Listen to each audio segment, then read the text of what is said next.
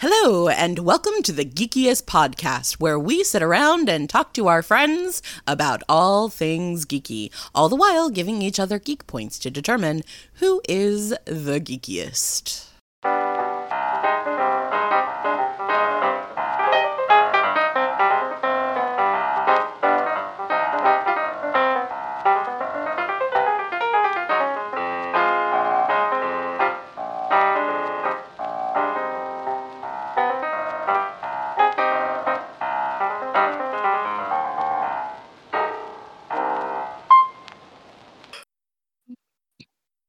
It's also weird because we don't record Not Safe for Wizards anymore. So it's like, what is this? What are we doing this? What am I doing? How do I do this? So it says to Mabel, it says... So I forgot. I didn't realize Craig was going to be here. So we were recording our D&D games for a while, but we would always forget Craig. And so, oh no! We would forget, the first 10, 15 minutes. And so, every recording we have of our games just starts with, God damn it, Craig, or fucking late again, Craig. And it's just us all swearing at Craig. And it's just...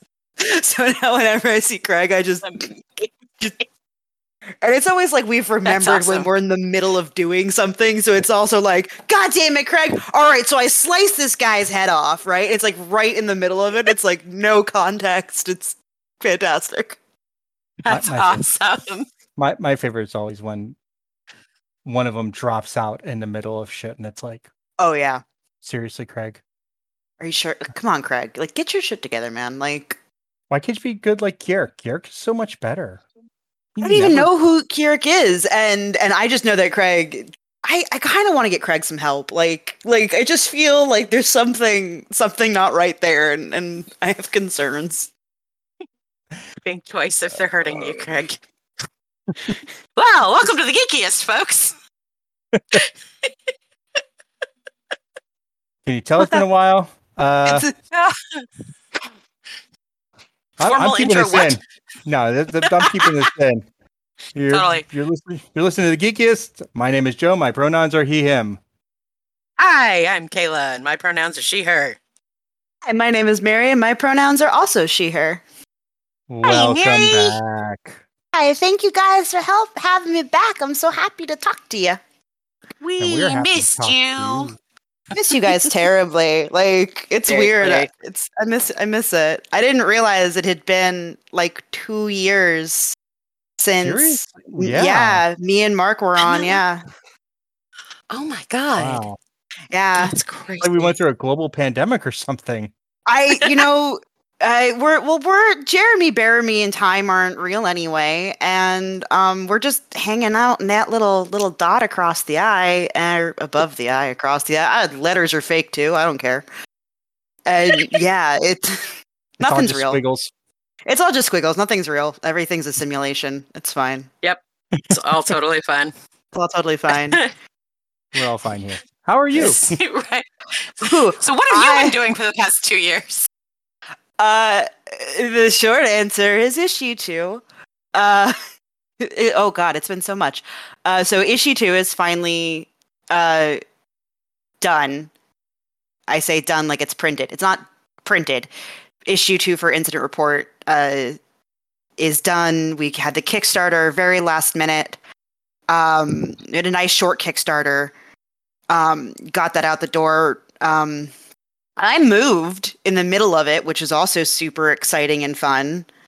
That was something that Mark kind of sprung on me, but worked out really, really well actually in the end. The way that everything kind of paced out. And issue 3, and getting ready for Mythfall still. All Attic Door Media things. Yeah, we were streaming for a little bit. I want to get back into that as well. Yeah. Is that we've done everything kind of we get to record stuff and edit shit when I say something stupid. How is it? Is it tough? It's different. I won't claim to be an expert on it so it was me and Cece. So I started streaming on my own kind of as a I'm lonely and I want to play video games, and I have some communities on Twitch that I'm involved with that I really enjoy, that have been really helping me kind of keep my brain sort of in like a, hey, remember you're a human, not a robot space. Okay. So it's real nice, honestly. But so I kind of brought it up to Mark and Cece and Sip about, maybe this would be a good way for us to kind of, in between comics and in between projects, keep interacting, keep doing things, keep kind of, kind of showing the nerd resume. Like we do game, right? We game a lot, and we play a lot of different kinds of games, and Sip does art. Sometimes we did like just chatting stuff. But mostly what it is the internet is forever. And when you say stupid stuff and it's out there on the internet, then sometimes CC clips it. Or if CC or if CC says something stupid, then sometimes I clip it. And so now we just have a bunch of random clips of us being giant goofballs, which is actually honestly, I really enjoy it. It's very fun. It can be a lot of work. It's a little bit different, I think, the way that we did it and the way we were doing it, in that streaming was always kind of a side project for the hobby. Not to say that we didn't take it seriously or that we didn't really enjoy it or that there's not like a lot of work to go into it. But it was never going to be like our main revenue stream, basically. And that sounds so technical, and I hate saying it like that. We were never going to be content creators. Like, that's not the kind of content that we create. So that gave us a lot more freedom to, hey, we don't really know what we want to do today, so we're going to do a random Sims build, or, we're going to hang out and do a watch party of Invincible, or whatever we wanted to do that day. And so it was really fun, honestly. I really enjoyed it. It could get a little bit stressful because just there's days where you're low spoons, right? And you don't want to be on camera. And there's a bunch of new tools out there. They have like PNG tubers, or they have like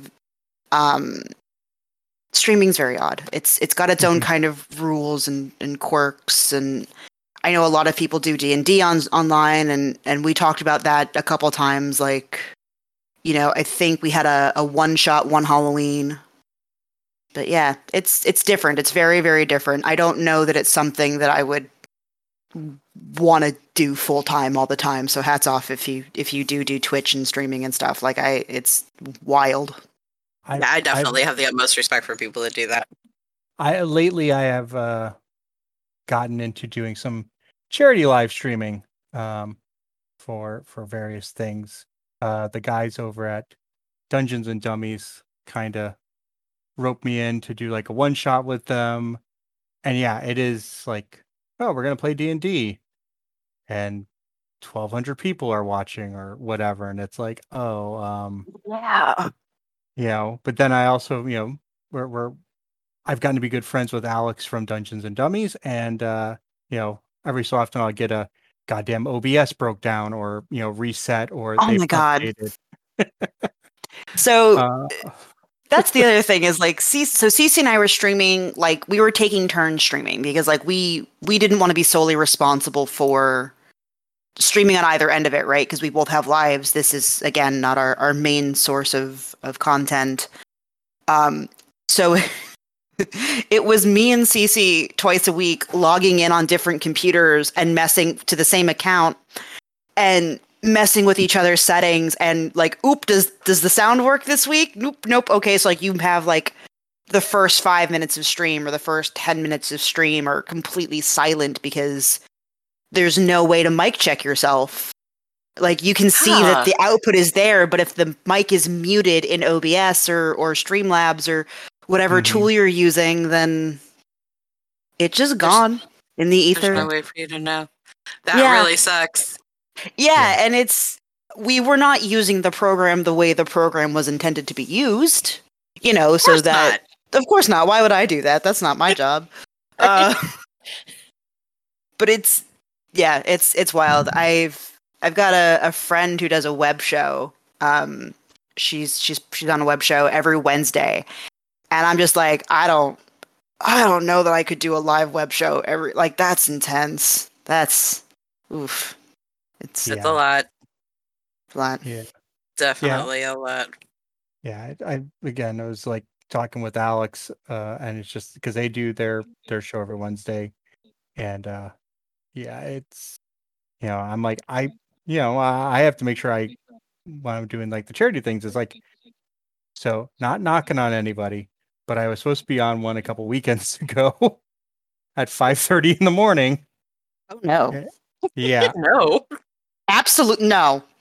No. It was for a really good cause.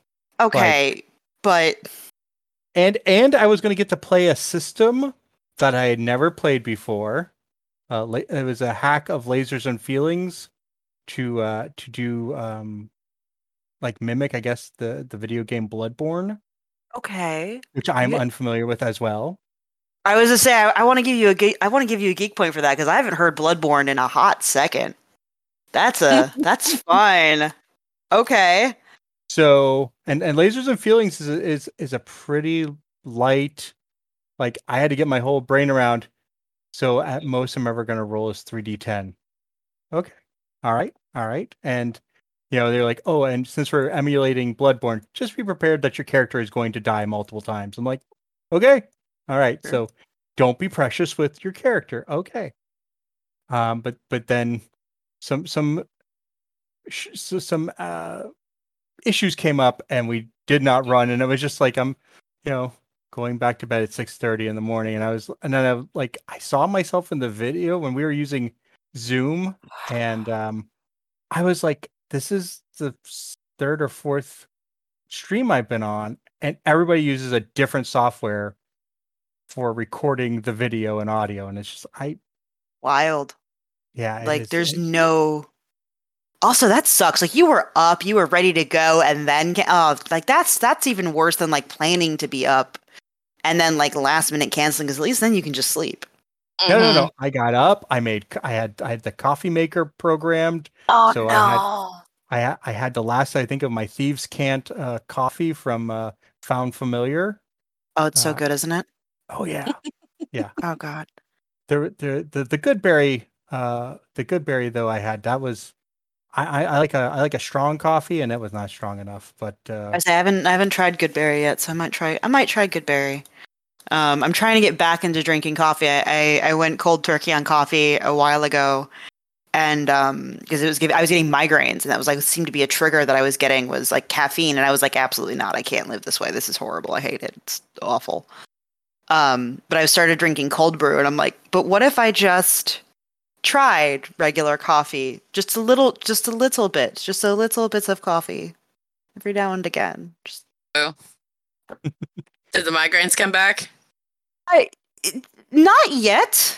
Okay. I'll get like tension headaches. I'm a lot better, I think, at recognizing when there's one brewing and kind of like, oop, nope, gotta stop, and immediately drinking like half a gallon of water and trying to flush that out. So I'm trying to be more mindful of that, but I also really miss. I'm not actually sure if I miss drinking coffee or if I miss like the ritual behind preparing coffee and like smelling it and like just making a cup of coffee. I can totally see that. Yeah, because it is. It's it is your own little ritual, and I was a barista for over 10 years, I think, all said and done with. Like a really long time. And I always drank coffee. So like even at home before I did anything at every major coffee chain that you can possibly think of. Yeah. That sucks.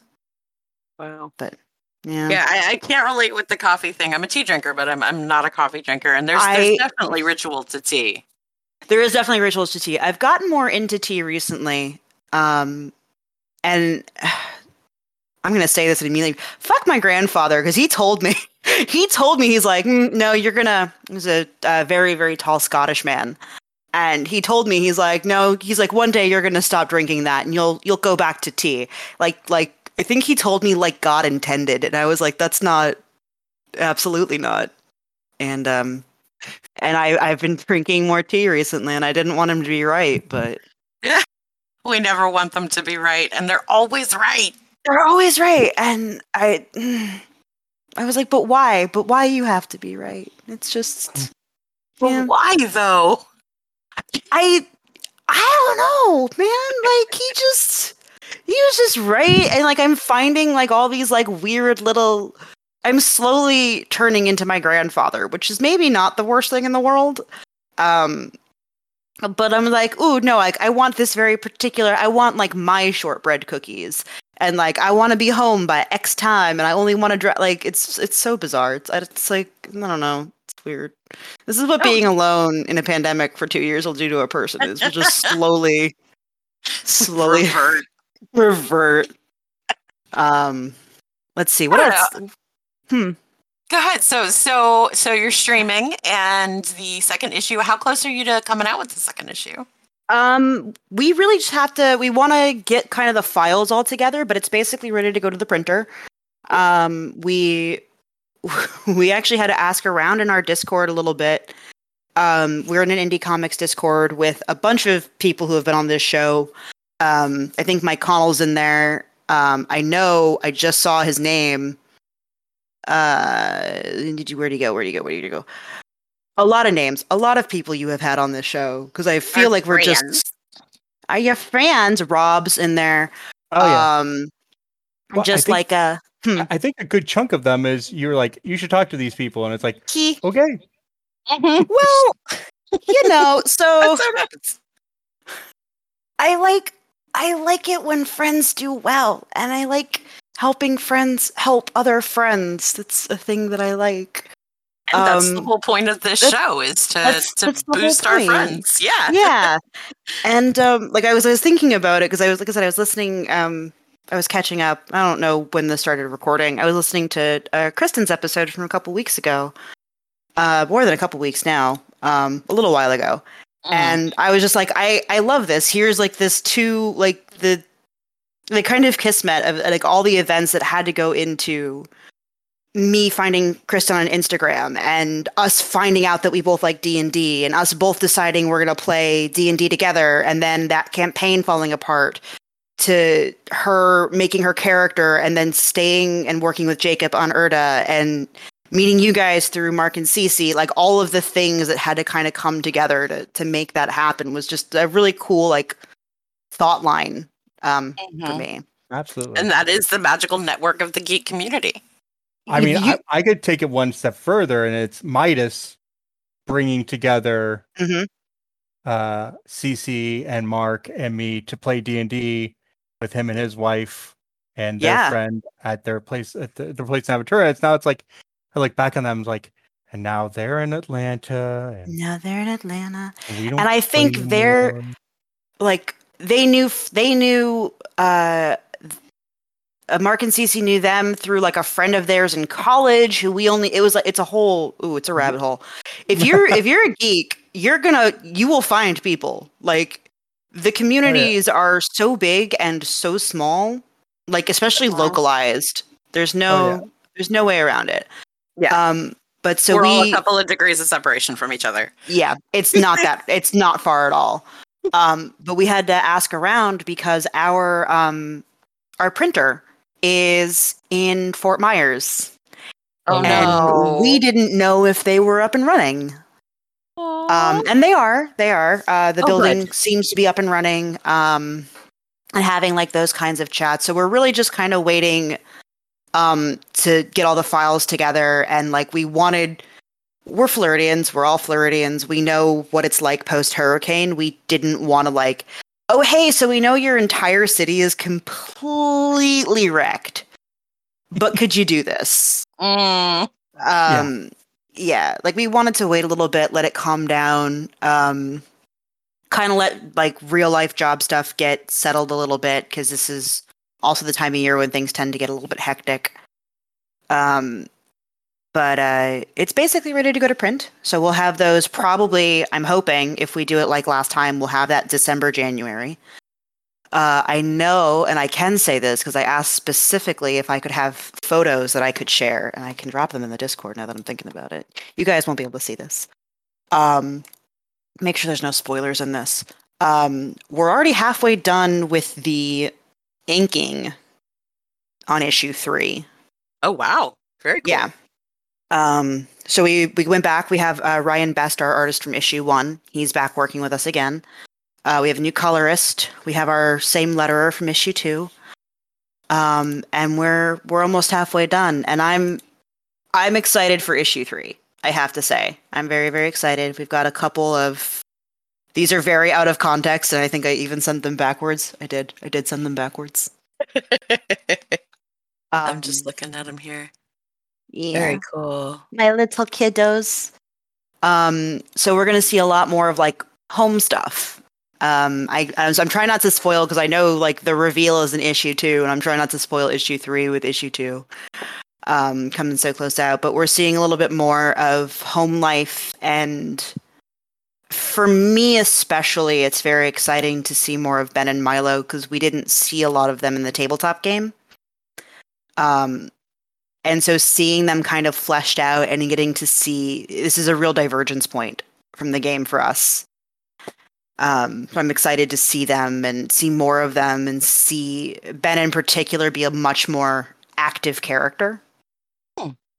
Because superhero comics traditionally, love interests are not they're love interests. They're not characters kind of in their own right. And usually they're to die or get kidnapped. I wasn't going to Gail Simone that, but yeah, Take your geek point. Thank you. Women in refrigerators is the trope, right? That's, regardless of who that love interest is. And, the game was about being a superhero, right? That's what it is. You're an X-Man, you're an Avenger, you're a Defender. I think someone was a Defender for a while. You're working with Shield, you're working with Sword. You're not looking at the way this impacts daily life. But now we don't have to play by those rules. We get to make our own. So we get to see more of Ben. We get to see more of him as a character beyond being Anne's husband and being just the father or the brother-in-law of these characters. Because I don't know if we specify in issue 1. Issue 2, I think we make it a little bit more obvious. Anne's husband is not a Chimeran. So he's surrounded by people with superpowers, and he's just a normal guy. And what that means when your wife can shoot fire from her hands, and you find out what their son's ability is, and you find out what her sister's ability is, and you kind of find out that there's something up with his brother. Like he's just surrounded by these superpowered individuals. What does that mean for him? And it's not awkward at all. It's it's a little awkward, but I love Ben, and I love him so much. I really do. I adore him. He's the best. He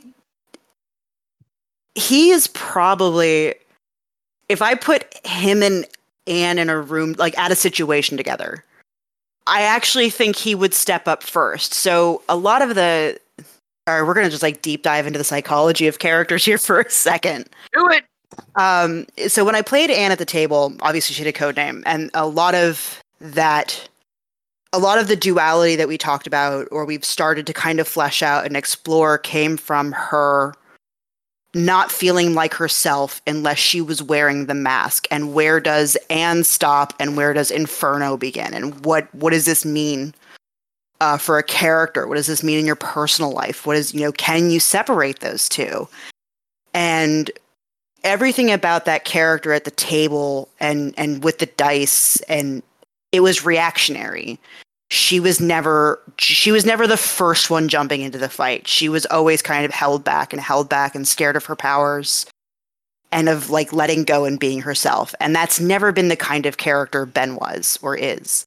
He's always, we got to make this right. This is the good thing to do. What's good is not always right. Is this good or is this right? And he's always about doing good. and he's just unapologetically good. And I love him so much. So we get to see more of him starting in issue 3, and I'm very, very excited for that. That's very cool. I look forward to that. Yeah, excited. Yeah, I love the way that through storytelling we get to have kind of these analogs for what goes on, you know, in our life and the things that are going on in the world. And it's interesting as you guys are telling this story. So much of this is experience, you know, and your heart is in it through the game. But there's a lot of it that kind of is a lot of what's going on in the world right now, and a lot of what people are struggling with right now and things like that. And that, I think, is where you really get to connect with your audience. And sometimes I think it happens just because we're all kind of connected to this fiber, not necessarily because you're trying to find this analog. Yeah, and thank you. You know, I joined that game. I was very, very young. I was 19 or 20, I think, when I made Anne as a character when I started playing this game. Mm-hmm. So it's 15 years. It's a long time. Time. Yeah. Yeah. And the world has changed. The world has changed, and the way that, you know, struggle is struggle. It's hard, and it doesn't matter if you're 20 or 35 or 40 or 45. Like it's hard. And what I've gotten out of superhero comics and what I've gotten out of comic books and all media, actually, and Sip and I were just having this conversation a little while ago. It's different now. I don't really need what happens. I still love it, but I don't need what happens, you know, when Superman decides he doesn't want to play with kid gloves anymore. Mm-hmm. Mm-hmm. I don't want the aftermath. I want to be in his head. Yes. I want that. What is the decision that makes you go against what you believed in, right? And like I love Injustice. It's great. I wanted to spend more time with Clark because there's a moment in like that prologue where he stops being Clark Kent and he just becomes the Superman.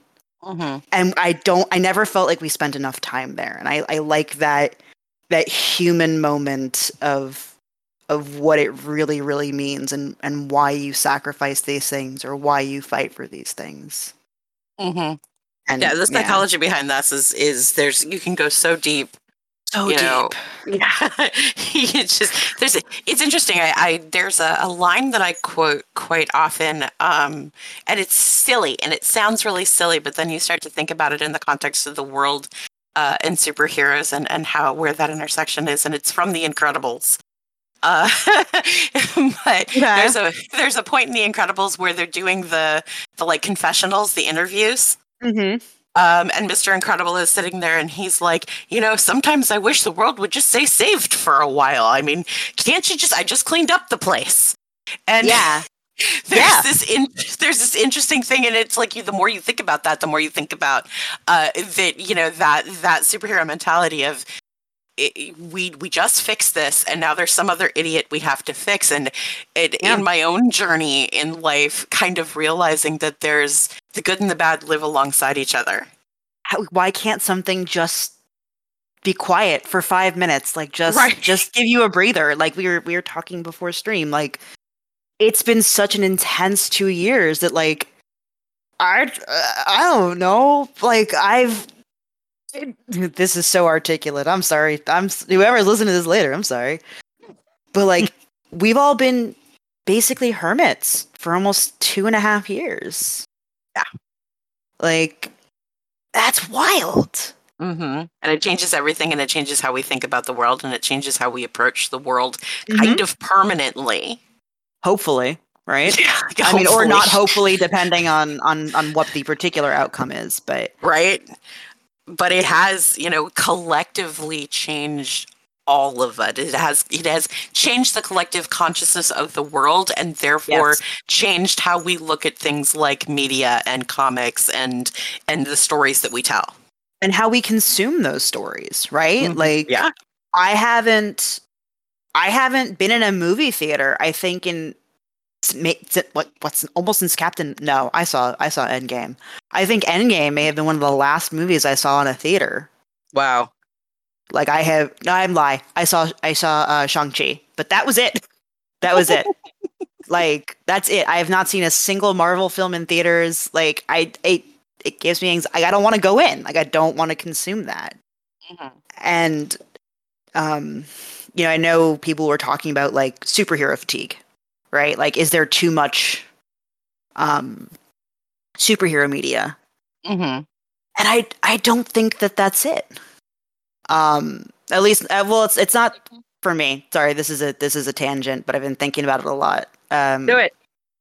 Being a geek now is cool. Full stop. Okay. There's more geek content, nerd content, whatever flavor of it you like. Uh-huh. There's more content now than there has ever been. Some nerdy voice actors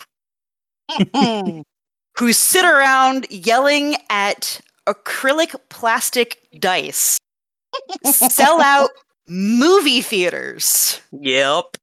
To watch, so people can watch them play make believe. That's wild. That's bonkers. Like that's so cool. And I think that now I don't want to say there's too much content because I'd never want to say that, but people can afford to be picky about the content that they consume. Yeah. So you don't have to see every single Marvel movie because there's never been superhero stuff before, right? Like you don't have to watch every single Arrowverse show because there's never been quality throughput superhero television shows. One of the biggest shows in the world right now is Stranger Things, which is arguably a D&D game. Yep. Like, I had a cousin who I've never spoken to them a lot, but they're an older cousin because Italians, right? Uh-huh. And they're like, "Do you know what Dungeons and Dragons is, and would you teach it to me?" Aww. I was like, "Well, you asked so nice. Like, I gotta. I don't wanna, but I feel like I gotta, right? Like, I want more people in the hobby. I want people to like this because the more people are in on it, then the more stuff we got." Yeah, And the for less sure. likely is I got to be the DM. Yeah. Yeah. More DMs. More yo. If you're if you're a tabletop player, I'm not going to say just D&D because right, there's a bunch of different kinds of tabletop. If you're a tabletop player, ask, even if you're not sure if you want to, try a one shot. Give your DM a chance to be a player. It's super fun, and they immediately lose their minds and go completely feral. Yeah. It's one of the greatest gifts you can give to a DM is to say, you know what, I want to run a run shot so you can play. Yeah, right? Like it's super, it's just, so that's one of the things I did over the pandemic is our D&D group decided that we're basically just going to take turns seeing who likes DMing. Cool. And I haven't done it since, but I ran a Tal'Dorei one shot when Tal'Dorei Reborn came out. Mm-hmm. And half our group doesn't really critical role, and then the other half is me and Mark. And Mark went a little feral when he made the whole party did. I was like, you guys could have just been nice. You could have been easy. Nope. No. Like one of the players was like, "Oh yeah, all this stuff from the Dwendalian Empire," and I'm like, "I'm not on that campaign yet. Shit, crap." And then Mark's like, gave me the most perfect little tragic, "I love him," and I'm like, well, now I don't know what to do. He's playing, I'm just gonna talk about it. He has a little swarm keeper kobold. And his name is Taco. I love it. And he just has a little voice. And he's and so Taco's backstory is that he was with a kobold raiding party and they went to go raid this village, and he got left behind. And I don't remember if he was injured or what, but he was basically nursed back to health by this young girl. And so now, like, that's his kobold family, is this girl and her family and their farm. And so he's gone adventuring to raise money to send them back so they can save their farm. And I'm like, that's so precious. And he's like, oh yeah. And also, he's also like sticky all the time and covered with honey, and he throws bees at people. And I'm like, oh, what the hell? Now, see, I don't feel so bad about the one session, the one shot I ran with you. You ran, that I was part of, where I tried to have my character voice be Matthew McConaughey the whole time. It was funny. Oh my god. Well, I kind of challenged him. Okay. I want to hear the story. So Kayla and I now are running. We were doing the community organization. We're doing some. I do the learn to play D&D, and Kayla does the one shot. And the one session, I only had 2 players to do the learn to play, and I think your one shot was still for first level characters. So I sat in with them originally. And we just did like a learn on the fly, and Joe was there to teach as we went, kind of a thing. Okay, that's awesome. Love it. But it was fun. So the next time we come around, and we didn't have, again, I think we only had a couple.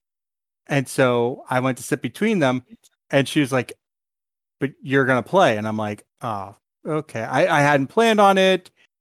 So I kind of was looking through the pre-gens I brought, and I was like, okay. I was like, I know it was the end of the first time when I was sitting between the 2 players, and she was like, next time, if this happens again, you're going to, time you're like, because you had made a Matthew McConaughey joke or done the all right or something like that, and I went, that's it, next session you're playing and you're using that voice. And I believe I was a hill dwarf paladin. That's the best. Yep. And he was just best. All right, let's go take care of that scarecrow. Oh my god, it was hysterical. I love it so much, though.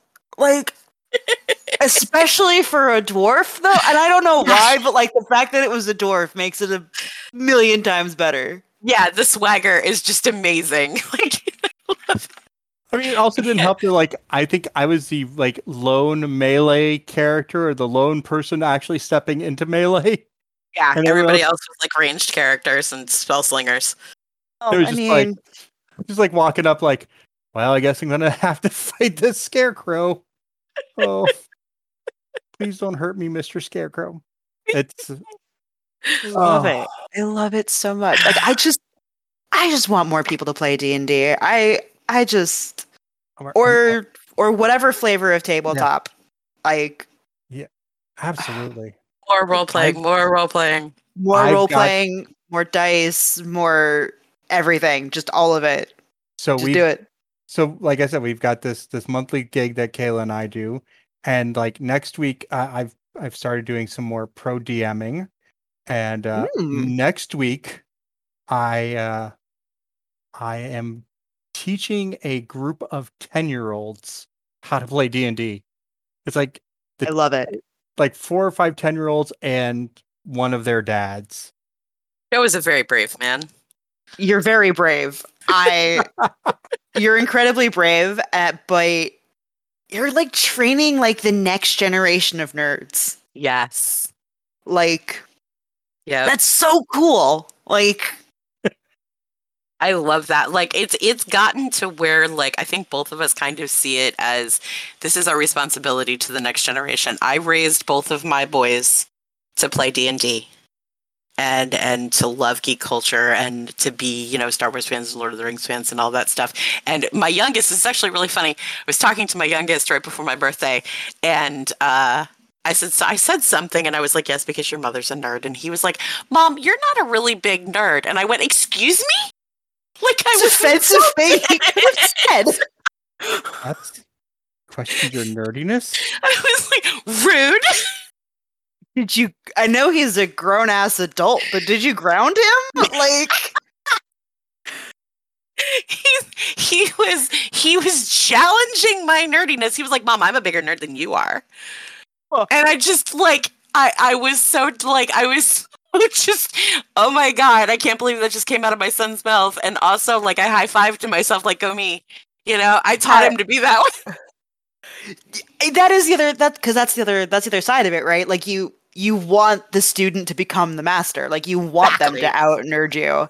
Yes. Like, yes, but also I have definitely achieved that. But yeah, it was so freaking funny for him. He was like, well, I play Pokemon and I play more video games than you. And, I've got a 3D printer now and I'm printing my own minis and da-da-da. And I'm like, you suck.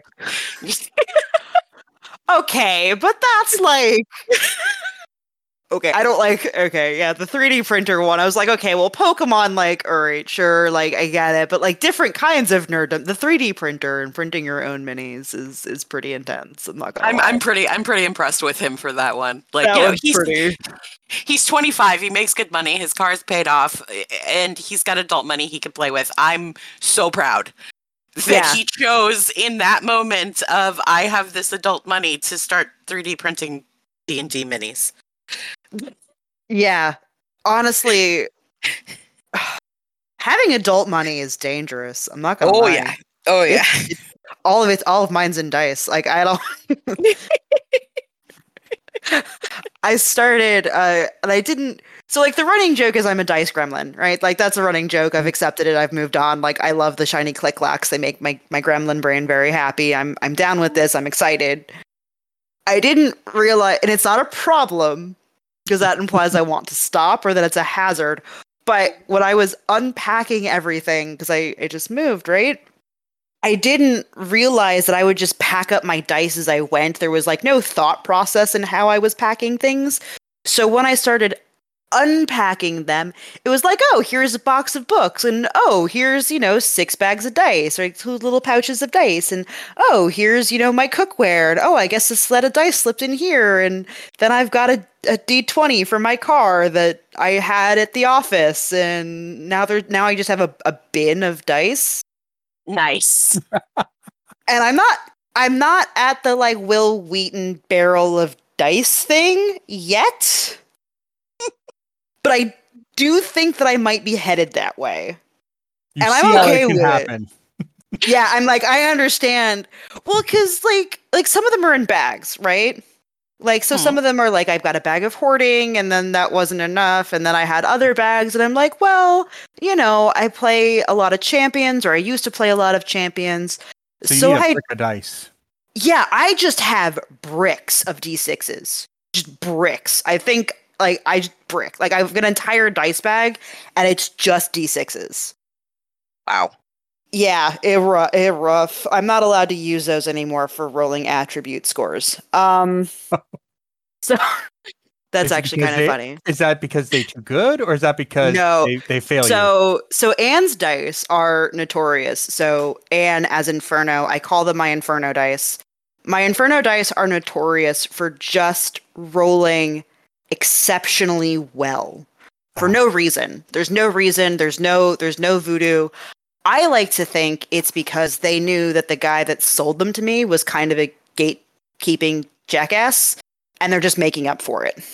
Okay. That's what I like to think. Hey, that works. Yeah. And it's something you wanted because she was a DPS character. By the way, if you've never played Champions, there's really nothing more that makes you feel more powerful than rolling like 16 D6 at one time. Oh, God. It's oh, God, you feel like a superhero. Like, you really do. But so we did I wasn't using them for a while. I hadn't used them because we play online, right? Panini and all that stuff. And Mark was like, I want to try an in-person game. I want it to be set in our homebrew setting. And I was like, yes, sure, awesome. He's like, and you're going to roll your attributes. And I was like, cool, awesome. I'll use my Inferno dice because I never get to roll them. I just miss them. And what are the odds that it's going to, well, I asked the question. And so he made me take a 6. Okay. He made me take the 6 because my rolls were too good. Oh my god. My cleric has, as she's a human, no attribute modifiers. A 12, a 12, a 12, a 17, a 20, and a 6. Oh, good lord. And we just also did a one-shot and marked it a pay DM one-shot with David Blue from Stargate Universe for my birthday. Oh, cool. Yeah, it was very cool. It was very neat. I think we scared him a little bit because we also just went immediately fucking feral. Missed the plot of the game. Slightly terrifying. I rolled my attributes and then I elected to do point buy because I didn't roll under a 13. And I was like, maybe we just don't roll you for attributes anymore because you're a little busted. You're not allowed anymore. No No soup more. for you. No more. From now on, only sneak attack damage. That's it. That's all you get. And Mark was like, "Why?" And I was like, "Listen, the dice know what the dice like. They got hobbies, and their hobby is arson. I don't know what you want from me." Like, You didn't pick it. I didn't pick it. That's just what they did. Like, it's what they do.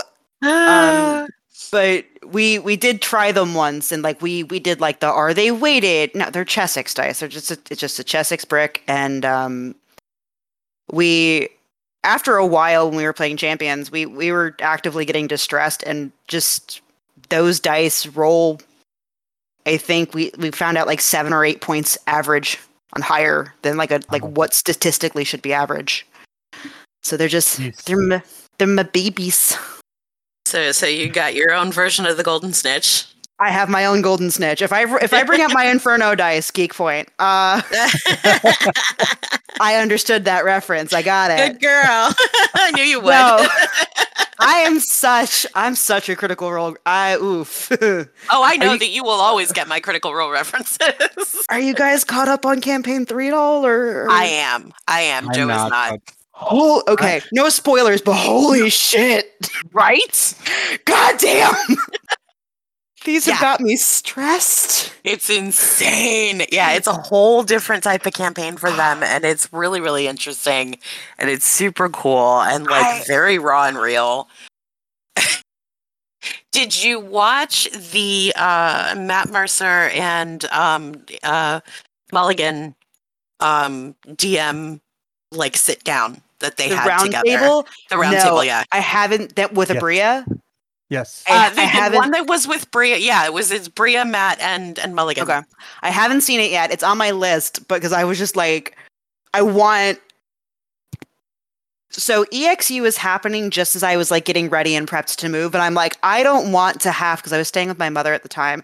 I was like, I don't want to explain to my mother why I'm openly sobbing because I heard it was going to be super hecked up, right? Because it's the calamity. Yes. And I'm like, I don't want to explain to my very non-nerdy mother and my very like doesn't get it stepfather why I'm sobbing openly at the calamity because I can't explain to them why that's so I hadn't seen it. I didn't want to watch it until I saw EXU because I knew there was gonna be spoilers. But it's insane. Yeah, it's super insane and really cool. And they're doing so much amazing stuff. It's like I'm almost to the point where I can't keep up with them. I'm objectively fascinated. I love your tattoo. I'm so I was like, yes, get the gremlin tattoo. Get that D20 tattoo. I'm so fascinated at the way, not just Critical Role, but Adventure Zone and also Dimension 20.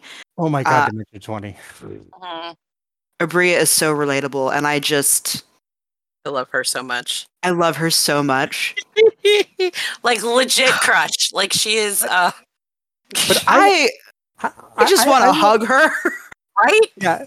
Yeah, no, I want to hug her, but like I want I would love to have the Fantasy High group. Oh my god.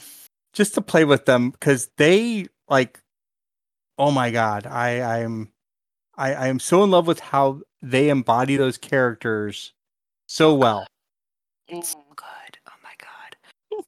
When Amy Carrero busted out the, oh yeah, if you flip over an alligator, it just goes like, I died. Cause like it never, cause she's also a South Florida kid. She went to FIU, and it never occurred to me for some reason that that's just not like a fact that people live with. Right? Like, doesn't everybody know that? Yeah. So I saw that, I was watching it, and I was like, oh yeah, seems perfectly logical. And then Abria was like, no! That is not a thing! And I was like, oh honey, you're about to find out so much nonsense. We will break out our Florida lore. Right? Because Matt's from Florida too. Because Matt's from Florida too. Just like, oh, you poor woman. You don't know. You just don't know.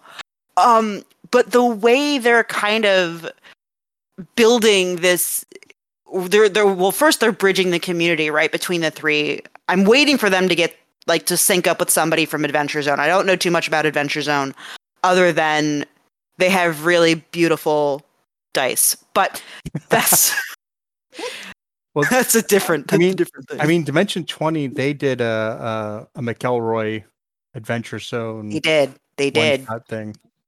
That's also on my list to watch. Yes. I haven't seen the Fae one yet either. I've seen the clips on TikTok, but I haven't watched it yet. I'm just like, oof. Because the Unsleeping City was actually really good too. I'm gonna write that down because I want to watch that. That was Dimension 20 as well. Okay. It's almost driven me to the point of like, I guess I should order Dropout, like, because otherwise I just tease myself with what they publish on YouTube. And yeah, and that's been like the other thing is do I want to pay for another service, but do I want more D&D and it just I'm gonna have to eventually. Mm-hmm. Like, I know it. And I told Mark that this was going to be the problem. I was like, you're going to get me into Critical Role, and then it's going to be my whole personality. And then I'm going to find everything else. And then that's just it. I'm just going to be a little gremlin. This is how we live our lives. This is how I live my life. And like, especially like during the pandemic, right? Like everyone's separated. So like, I don't know if we talked about this the last time we were on.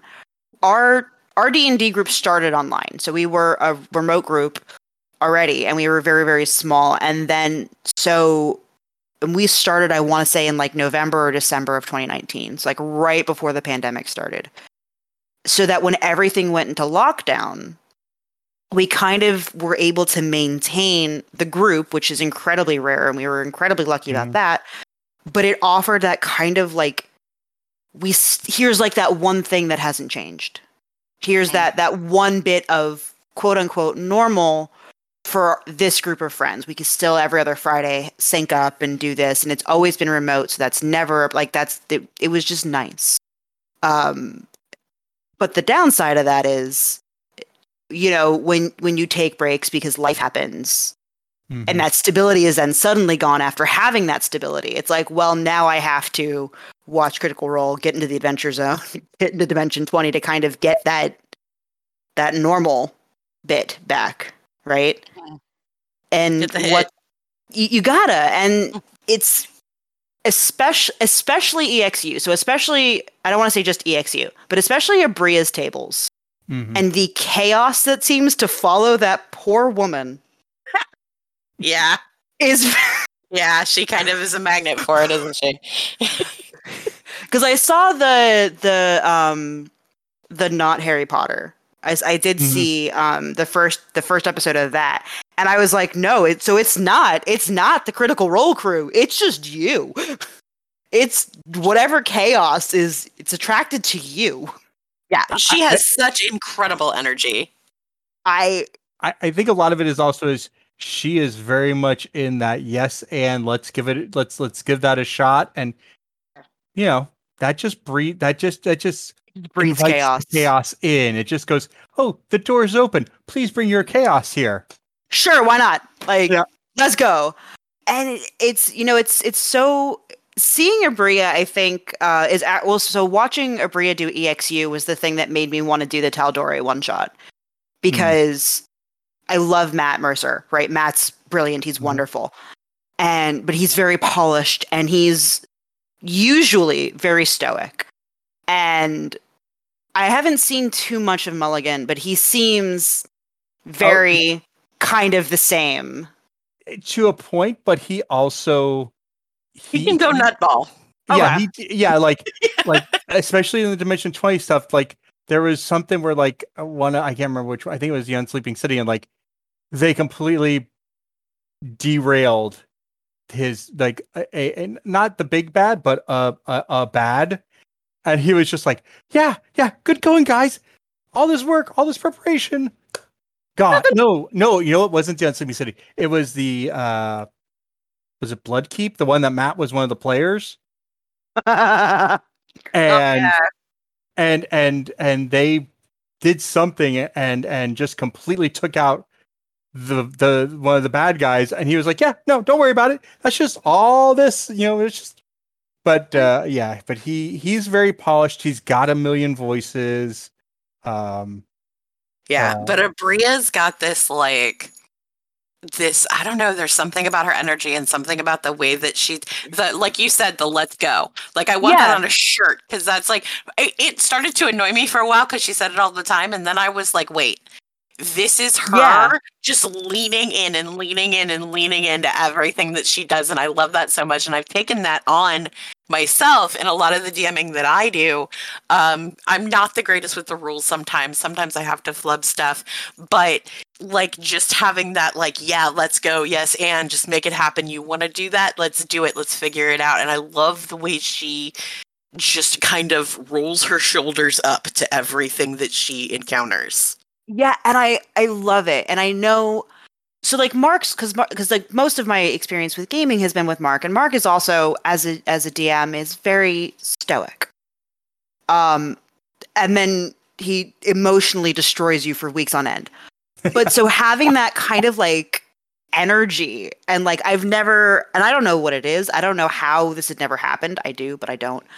I had never seen like another woman or a femme presenting person DM, and then to have that like, yeah, okay, fuck it, sure, you're gonna roll an alligator, like, and she's just so expressive, and so she's clearly having like a lot of, she's no poker face, none, like she's no poker face, and I was just like, I love it, it's great, like this is the kind of DM I would be. And so I was like, in the back of my brain, I'm like, oh, I have to like, you know, make sure they can't, you know, figure out what I'm doing. And like, no, that's not it at all. I can just be expressive and do this nonsense. And my group thanked me by becoming immediate, like little feral. Honestly, the most normal one was Sip. And that's only because Sip is always a little feral goblin. Like, that's it. I was like, why? Why? Why are you like this? Why are you like this? I love you, but why are you like this? Yeah. Why? Yeah, it's just, it's all great. They're all great. I just want more D&D content. I just want more nerd content. Mm-hmm. We've got more indie comics. We've got more indie novels. We've got more. We're getting a D&D movie. Yeah. Which got delayed, which is the most on-brand thing I've ever heard for D&D. Right? I mean, it's just a schedule. They had a scheduling thing. Yeah, no, it makes perfect sense. I love it. I know it's like actual, like real world legit stuff, but I want to believe it's just part of their marketing. Every D&D player is going, yes, we understand. How about next Sunday? We can do it. It's fine. Yeah, we got to. It's crazy. This is kind of a left turn, but since you are so immersed in kind of this the world of character building and all of that. I'm curious to hear you talk about. We're talking about how the pandemic and more people playing D&D, and we've all got adult money, and we're saturated with Marvel movies and all of this stuff. And I to me, my little brain, because I love to get into the minds of people. Yes. I have found in the people that I talk to, and it's interesting because of the thrift shop and because we're in a college town, I get to talk to a lot of college students. Mm-hmm. And a lot of them are geeks and D&D players and gamers and all of that stuff. And I've noticed that there's this shift towards understanding the self as part of character creation and playing characters. And I notice people being more and more contemplative and understanding of the nuances of their characters, and then kind of reflecting that back on themselves. And because the characters that we play very often have something of us in them. Very much.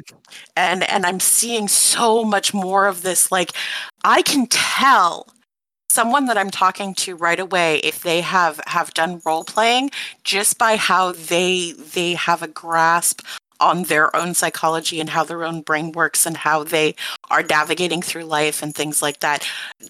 Is that something that you've experienced kind of because I know you do a lot of online stuff too. Have you seen that kind of elevation? Yes, 100%. I won't name him because I don't know how active he is online. But one of the players in our group actually, the way he's especially been approaching it, has been kind of dissecting either his privilege or home situation stuff, and like actively making characters to kind of use it as a way to reflect a lens back on himself, and it's fascinating. And yeah, I think it's a combination, right? One, we've all been stuck inside for 2.5 years, and it's just, we don't have anything else to do but think. Right. But there's a whole like new wave of, I think, players and storytellers and ways to access these tools and these thoughts. Because it used to be, you had a group, and that group kind of existed in a vacuum unless you were hanging out with other groups at a nerd store or at like an event or something. Because you didn't have the internet, right? It wasn't there. It didn't exist. Or now you're just like bombarded all the time with this stuff. And I'm just going to give a quick example because I love this character. When we started playing, it was like just after the Me Too movement. Okay. And he was really, really distressed about, the kind of the privilege that he has. He's like, I don't think I've ever done this, but like, or made anyone uncomfortable or anything. But now kind of reassessing his ability to kind of walk in and out of situations without realizing that it could have been uncomfortable or he could have like anything. Right. So he has a necromancer, which typically not super great, like, aesthetic wise. Yeah. And the way that he does it is he won't summon like his unseen servants or his little followers just por gusto, like at random. He actually will go and approach churches or like hospitals within the towns that we're staying at and get consent from the family. There's a contract. He like compensates them and like will like help carry out last wishes, make sure that the families are paid, and it's like, this will only be for X amount of time. And like, there's like a whole legality to it. And it's, wow. Yeah, it's really a cool way of like looking at a character. And when he like turned around and did the Tal'Dorei one shot with me, he has a really long commute. And so he doesn't always get to see his wife and his kid. And he's just like, so his character, he's like, I want to I know this is having an impact on me. And he's like, and I know D&D is not therapy, but I want to kind of explore how this is really affecting my mental state. And so like his character was an artificer who had come over from Wildmount into Tal'Dorei and was sending money back to his family because he couldn't get work, and that stress of being away from them. And I was like, this is such a cool way to kind of explore things and talk about things, and also having those like established boundaries, right? Because you can kind of remove yourself at any point and say, okay, well, this is getting too much. I want to step away now and go back and reflect on what it is that you've been encountering. Like it's really cool. I know I've done it a lot. Poor Mark. Poor Mark. But no, it's this huge. I don't know if you guys are on Twitter a lot. I'm on Twitter a lot. I am. You know, No, Twitter, I'm not. while Twitter is still Twitter. Right. For the next, I don't know, however long it is. It's been a real dumpster fire over there. But there's like a lot of people that are apparently like working out issues and reflections, and you're right, like, because they're all facets of. Even before, I'm trying to figure out how I want to say this. Even before, like, I knew I was actively doing it, there was always like something unconsciously, like, oh, I made Callie, and this is her backstory, and I didn't know. Callie is a bad example. So I had a ranger. Let me rewind. I made a ranger a couple years ago for a campaign that I was playing in with a coworker. And there was some stuff going down with my family, and I was just like, I need to figure out if I like D&D, because I like D&D. And if I like role-playing and all of these things because I like them, or if because I just like them because I've grown up around them. It was a really important thing for me to know. And so I made a ranger who is just a ranger, standard character.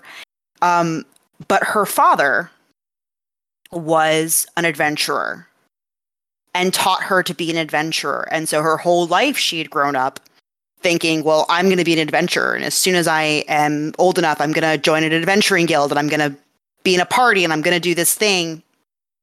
And what happens when you finally do that? What happens when you finally like, oh, I did the thing. Shit, now what? Yeah. Right? Yeah, for sure. I think anyone that has that inkling to follow in their parents' footsteps goes through that. Yeah, and so that initially started off as a fun kind of homage to like, oh, I used to play with my dad, and this is how I got into it. And as I was playing, I was like, oh, this is really me figuring out if this is the hobby I want to have, if this is the thing I want to sink my emotional and mental energy into. And the answer is yes, thank God, because I don't know. I don't want to be finding another hobby at this point in my life. Right? We are in very deep at this point. I got a lot of books on a bookshelf behind me. Yeah. Yeah. Let me tell you, if I had walked out of that situation and been like, all those Forgotten Realms books, all those Dragonlance books, fuck them. I don't really know what I would have done. I gotta say, I really don't, because I got this Greyhawk Gazetteer here. What am I gonna do with this now? Right, like Therapy. Geek point for Greyhawk, because also, oof, goddamn, like hot damn, fuck, like. So I mean, I think we're seeing a lot of people. I think, especially after 2020, are like, yeah, this is a thing. We're exploring something here. But a large part of the community, I also gotta say, mostly because I don't let bullshit gatekeeping on my pages, have been really like, we're all kind of going through it together.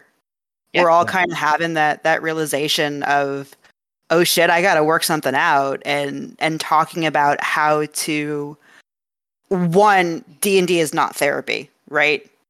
Full stop. D&D is not therapy. Yeah. That said, Mark did take a D&D as therapy course.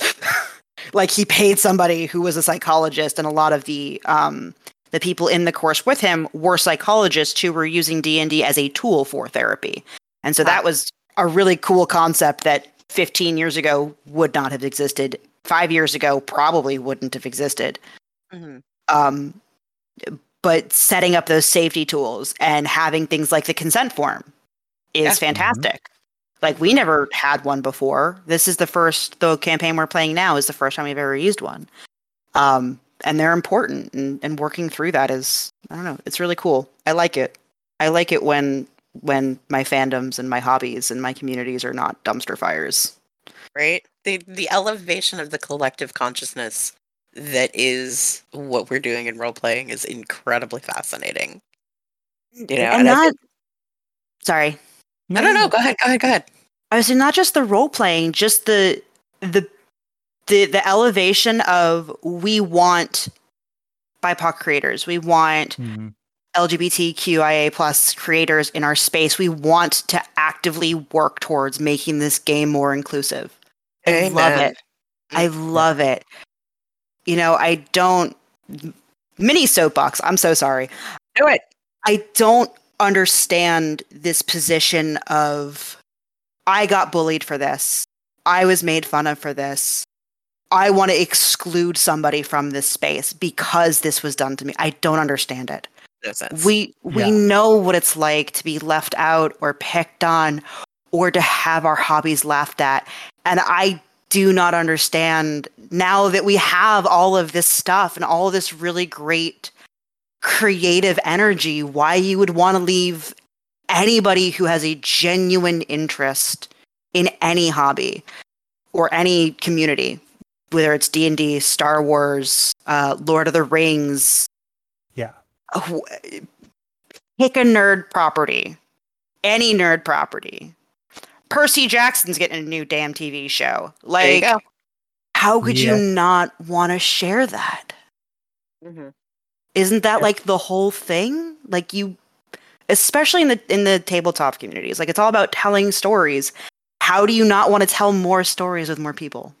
Yeah. I don't get it. I love it. I love all the energy. I love all the homebrew content we're seeing. I love all these new initiatives to see the Southeast Asian representation. And I love it. I love it so much. It's so exciting. It's so cool. It is. It's incredible. If you get a chance on, I think it's Netflix. I watched, was it Netflix? I don't remember. I think I'll send it to you later, but there is a documentary. It's like a mini doc on, it's specifically promoting Wakanda Forever. Okay. Yeah. I'm down. Right? It was on Hulu.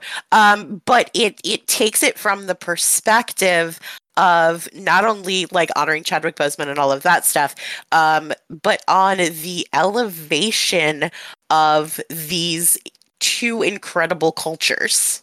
Oh my God. And like, yeah, the commentary on the costuming and the cultivation of tradition and the cultivation of culture that was so carefully and lovingly brought to the first film and then to this one subsequently is just, I was in tears through the whole thing, and it's so incredibly beautiful to see all of that stuff honored in the way that it was, and like I said, very lovingly and very carefully cultivated.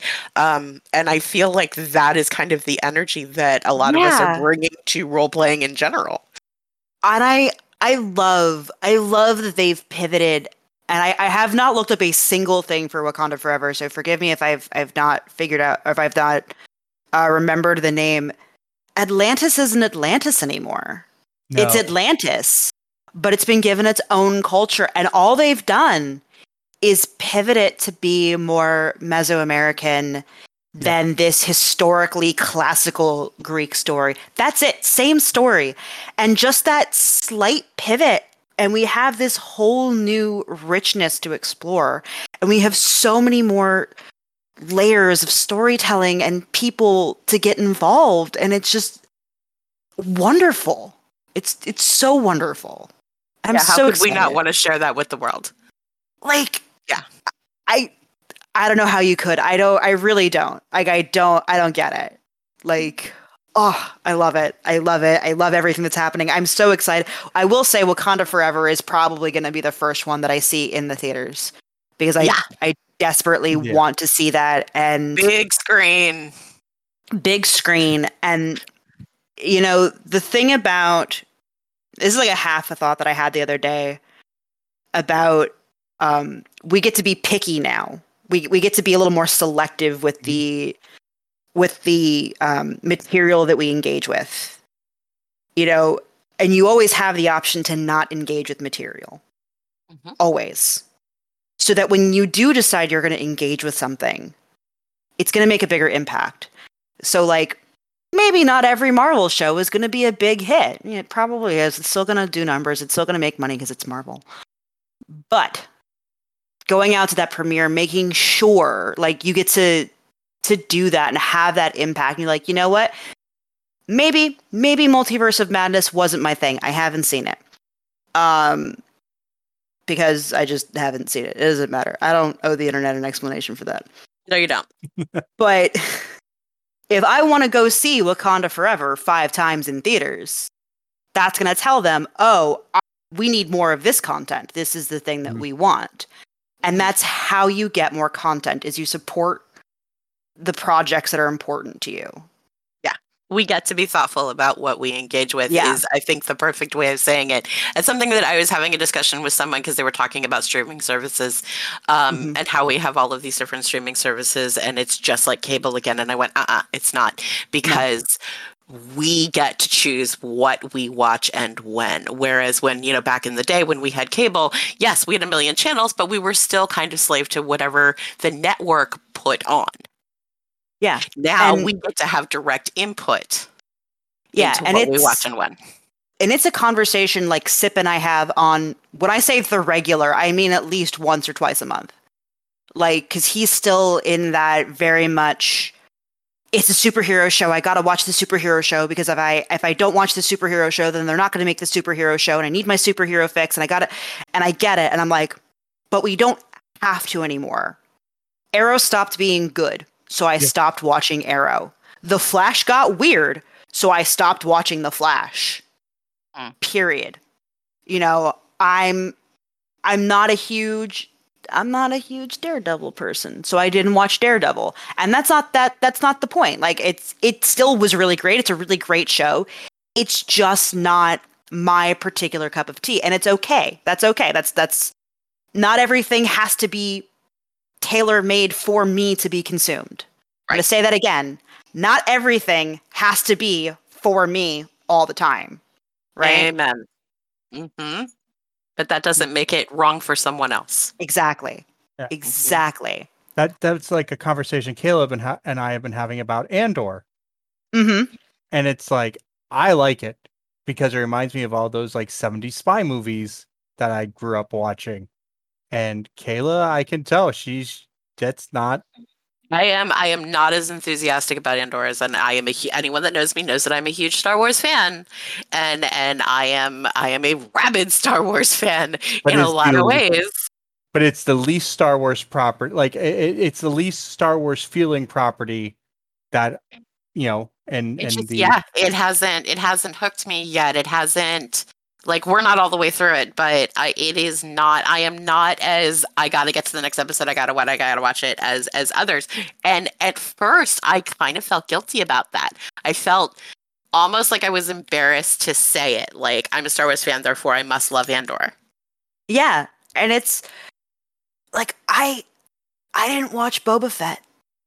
Because I don't, and this is my Star Wars toxic trait, I don't care about Boba Fett, or like, I don't. It's okay. Yeah, and that's okay, right? But you say it with that, like, yes, I don't like it. I'm sorry, I don't like it. And it's like, no, you can like the IP overall. You can love Star Wars and not be particularly interested in one aspect or another. Right. I'm not a big. I didn't watch Clone Wars. Right. I kept trying to watch Clone Wars, and I just couldn't get into it. But then Joe introduced me to. Wait, you cannot give me full credit. Will, our absent dear friend. Will pushed Rebels too. Yeah. I just want to make sure that credit's being given. Will, Fair. We love you. We miss you. Yeah. And I watched it and I was like, okay, this is my jam. I can get into this. I am someone that really, really liked Ewoks in the Battle of Endor. I have an Ewok tattoo, so I mean.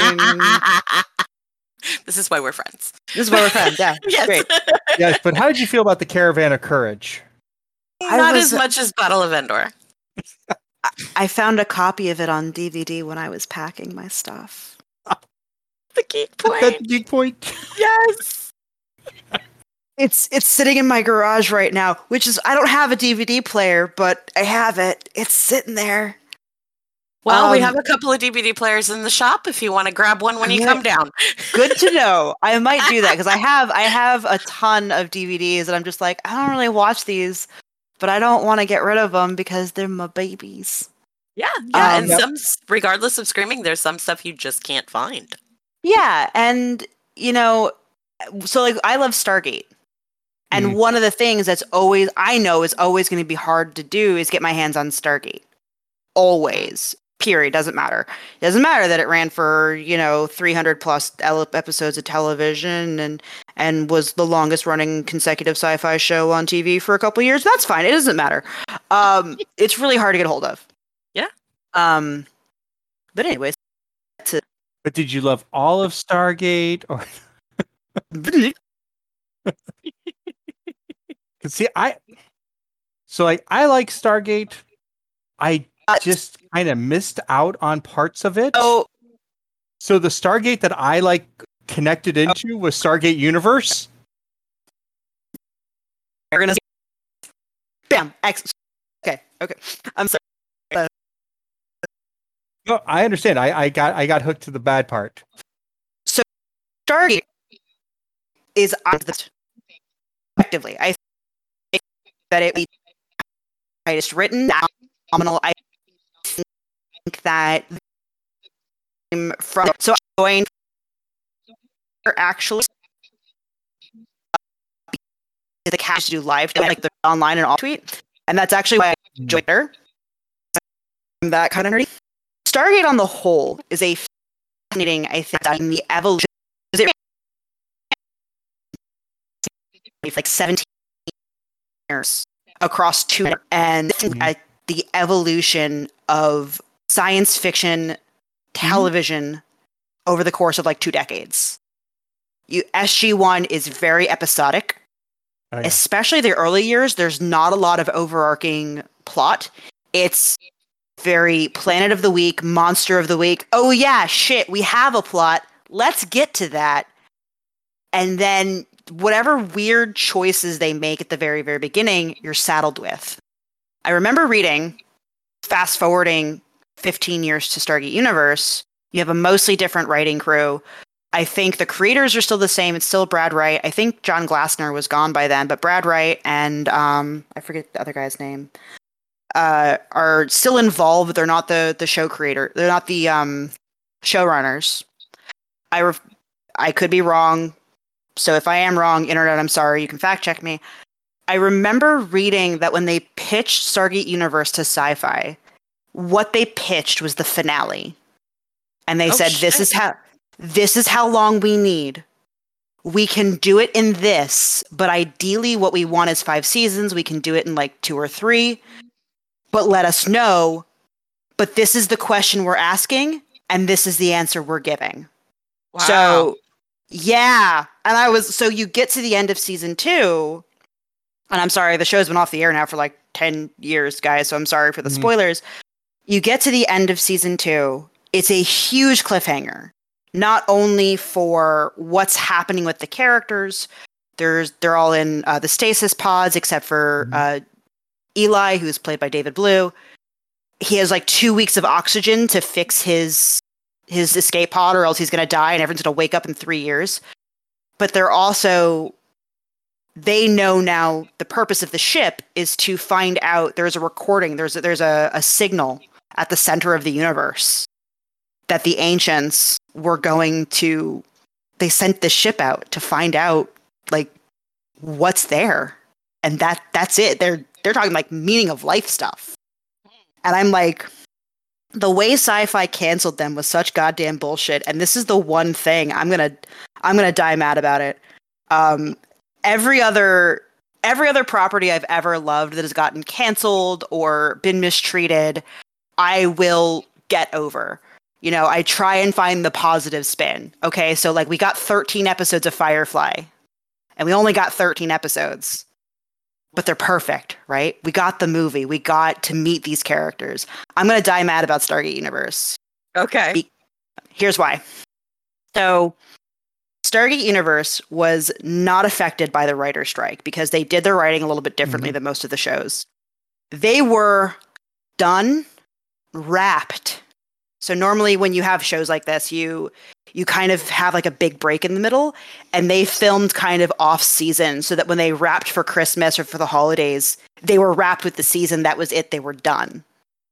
Normally they'd have like a hiatus around the holidays and they'd go back and they'd finish the last like 5 to 10 episodes. That used to be normal. I don't know if it still is.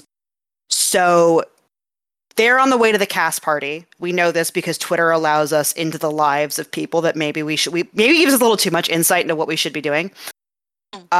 So the cast are going to the cast party. They're at the wrap party, and on the way to the wrap party, right? Because they are completely done. They have filmed the final episode of the season. Sci-Fi announces via Twitter that they are canceling Stargate Universe, period, full stop. And that is how the bulk of the cast and the writing crew found out, was on Twitter. Holy shit. And then Sci-Fi did not allow them to come back and fix their finale. So with Stargate Atlantis, which was the previous one, right? They found out a couple episodes before the end of it that they were going to get the cancellation, and they were allowed to kind of real quick rewrite, refilm the last couple episodes to make it kind of wrap up. And then going into the end of Atlantis and Universe, this has been a very long story about the history of Stargate that no one really gives a shit about but me, but I just talked to David Blue, so like it's really exciting for me. Where they're like, oh no, Universe, it's so good. You guys have such good standing.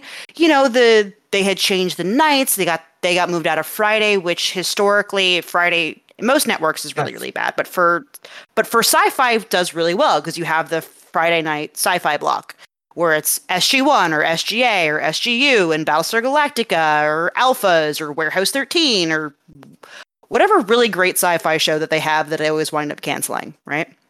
Caprica. And then Caprica, BSG, Sanctuary. Oh. Yeah. I'm giving you a geek point for Sanctuary because, that was... And then, yeah, that hurt too. And they also canceled that on a minute. I was just like... So now I don't trust the Sci-Fi Channel is the long and the short of that story is I will die mad about Stargate and I don't trust the Sci-Fi Channel because of this. Mm-hmm. So they were told the whole season because the numbers were starting to go. They moved them to like a Tuesday. People got lives on Tuesday. I can't stay up till 2 a.m. to watch Stargate Universe. I did, but I didn't. I had things to do. Like it's not the same, guys. Yeah. And they had been told, like, don't worry, we're going to get the pickup, or, we're going to try and do like a movie so you can wrap up all 3 series and have like a giant crossover movie. Never happened. And it's just like, 300 plus episodes. I just wanted the closure. Oh, That's it. That's it. I just wanted the closure. But SGU was, I personally think was going to be the best of them. It had a plan. It had a lot of forethought. It was really looking to build and like decisively wrap up threads and threads and threads of storytelling. And the actors were all, Ming-Na was on that show, and Ming-Na Wen, and she played such a hard ass. Yes. She was so good. And Robert Carlyle's on that show. And then, everybody on that show was phenomenal. And and heartbreaking. And I know a lot of people really had a problem with how slow it was in the first season. But I love that they took the time to really say, like, hey, these are going to be the problems that we know come from being on a spaceship in the middle of buttfuck nowhere. We're going to address them now so that later we can build on them. And you're not going to have to answer. We're not going to have to ask these questions because we've already answered them. And it breaks my heart. It's been 10 years and it still breaks my heart. I am right there with you with, it was just like, I was getting into this and like, I was like, okay, now, I'll at the time Netflix was, sending me, that's how I was getting DVDs. I was like, I will start, getting start getting the DVDs for, the other and then it was just like, went to turn it on and it was like, what? It was gone. Yeah. Or I was a huge Battlestar Galactica, the reimagined. And then was getting into Caprica. And then it was like, they took the hiatus and then like they changed nights and didn't really even like, if I didn't have my cable box didn't have a DVR, I wouldn't have known it was a different night. Yeah. And they didn't advertise it. They didn't tell you. And then it was gone. Yeah, no, I'm on that same hill with you. The folks behind Sci-Fi are not to be trusted. They are not to be trusted. I do not trust them. Like, just full stop. It's like, ooh, I want to watch that. I'm like, yeah, okay, I'm going to wait like 3 years. And then when they cancel it, I'll watch it. Yeah. Like, cause you know what's coming. Like, oh, this is getting really good. Now they're yeah. Ugh, my heart. I don't understand that. I don't think I'll ever understand that. And it's just some of them, almost all of the like really incredible, really thoughtful, really intelligent shows, especially sci-fi kind of shows. For some, I don't know, like there's a disconnect between those of us that are watching them and loving them and these people sitting in their offices that probably don't even understand exactly what this means. And we lose them over and over again. Like you mentioned, most notoriously Firefly. I threw an absolute fit when they canceled The Dark Crystal, the series. Yeah. It was one of the most incredible things on television. It was one of the most beautiful things I had ever seen come out of that genre. One season. What? So I have a couple armchair quarterback theories on like what's happening and why we're starting to see these kinds of shifts. And I think I think Star Wars is the good example to kind of like look at, right? Okay. So the Andor example, right? Mm-hmm. Andor is the least Star Wars out there. And I've heard multiple people independently describe it that way. Mm-hmm. Because Star Wars doesn't have to be Star Wars anymore. Star Wars can be a smuggling show. Star Wars can be a war movie. Star Wars can be, and just lend the IP to whatever subgenre it feels it needs to be. It doesn't have to be a space fantasy anymore, right? Right. Where people are still afraid, like, oh, I can't, if I make a fantasy show, it has to stay a fantasy show. But then they get scared, the networks, or they try and like keep it on like, oh, it has to perform as well as like Lock and Key or Unfortunate Events or whatever the hell else is on Netflix. And if it doesn't hit these metrics without looking at any of the other metrics of like, okay, well, but there is no other show like The Dark Crystal, for better or for worse, right? There's no other show like it. So of course you can't really measure it against anything else. And then they get scared and they go, it's gone now because it's not performing for a standard we didn't have. And it's That's like, a good point. Right? Like it's like, and it used to be almost exclusively sci-fi shows. Like when you look at like the TV networks. And so Fox, I don't trust Fox at all either because Fox fucked up my X-Men. Guys. Yeah. Fuck Fox. Fox also, and I had completely forgotten about this until after I saw Firefly. They had another really cool, very forward-thinking sci-fi program in the 90s, was brilliant, that they had no idea what to do with and canceled, called Sliders. Yes. I don't know if I was just thinking, it was like, you know what they fucked up? They fucked up Sliders. And you know what's never gotten a reboot that totally deserves it, and don't anybody do it, because I definitely have a series pitch deck sitting in my Google Drives, is Sliders. Yeah. And if you made Sliders today, it'd be a totally different ballpark. Well, I was just going to say to you is, being a fan of Sanctuary, or at least having seen Sanctuary, they did all that with green screens because they were, that was one of their big thing was like they didn't have big sets. They were I think It was all green screen.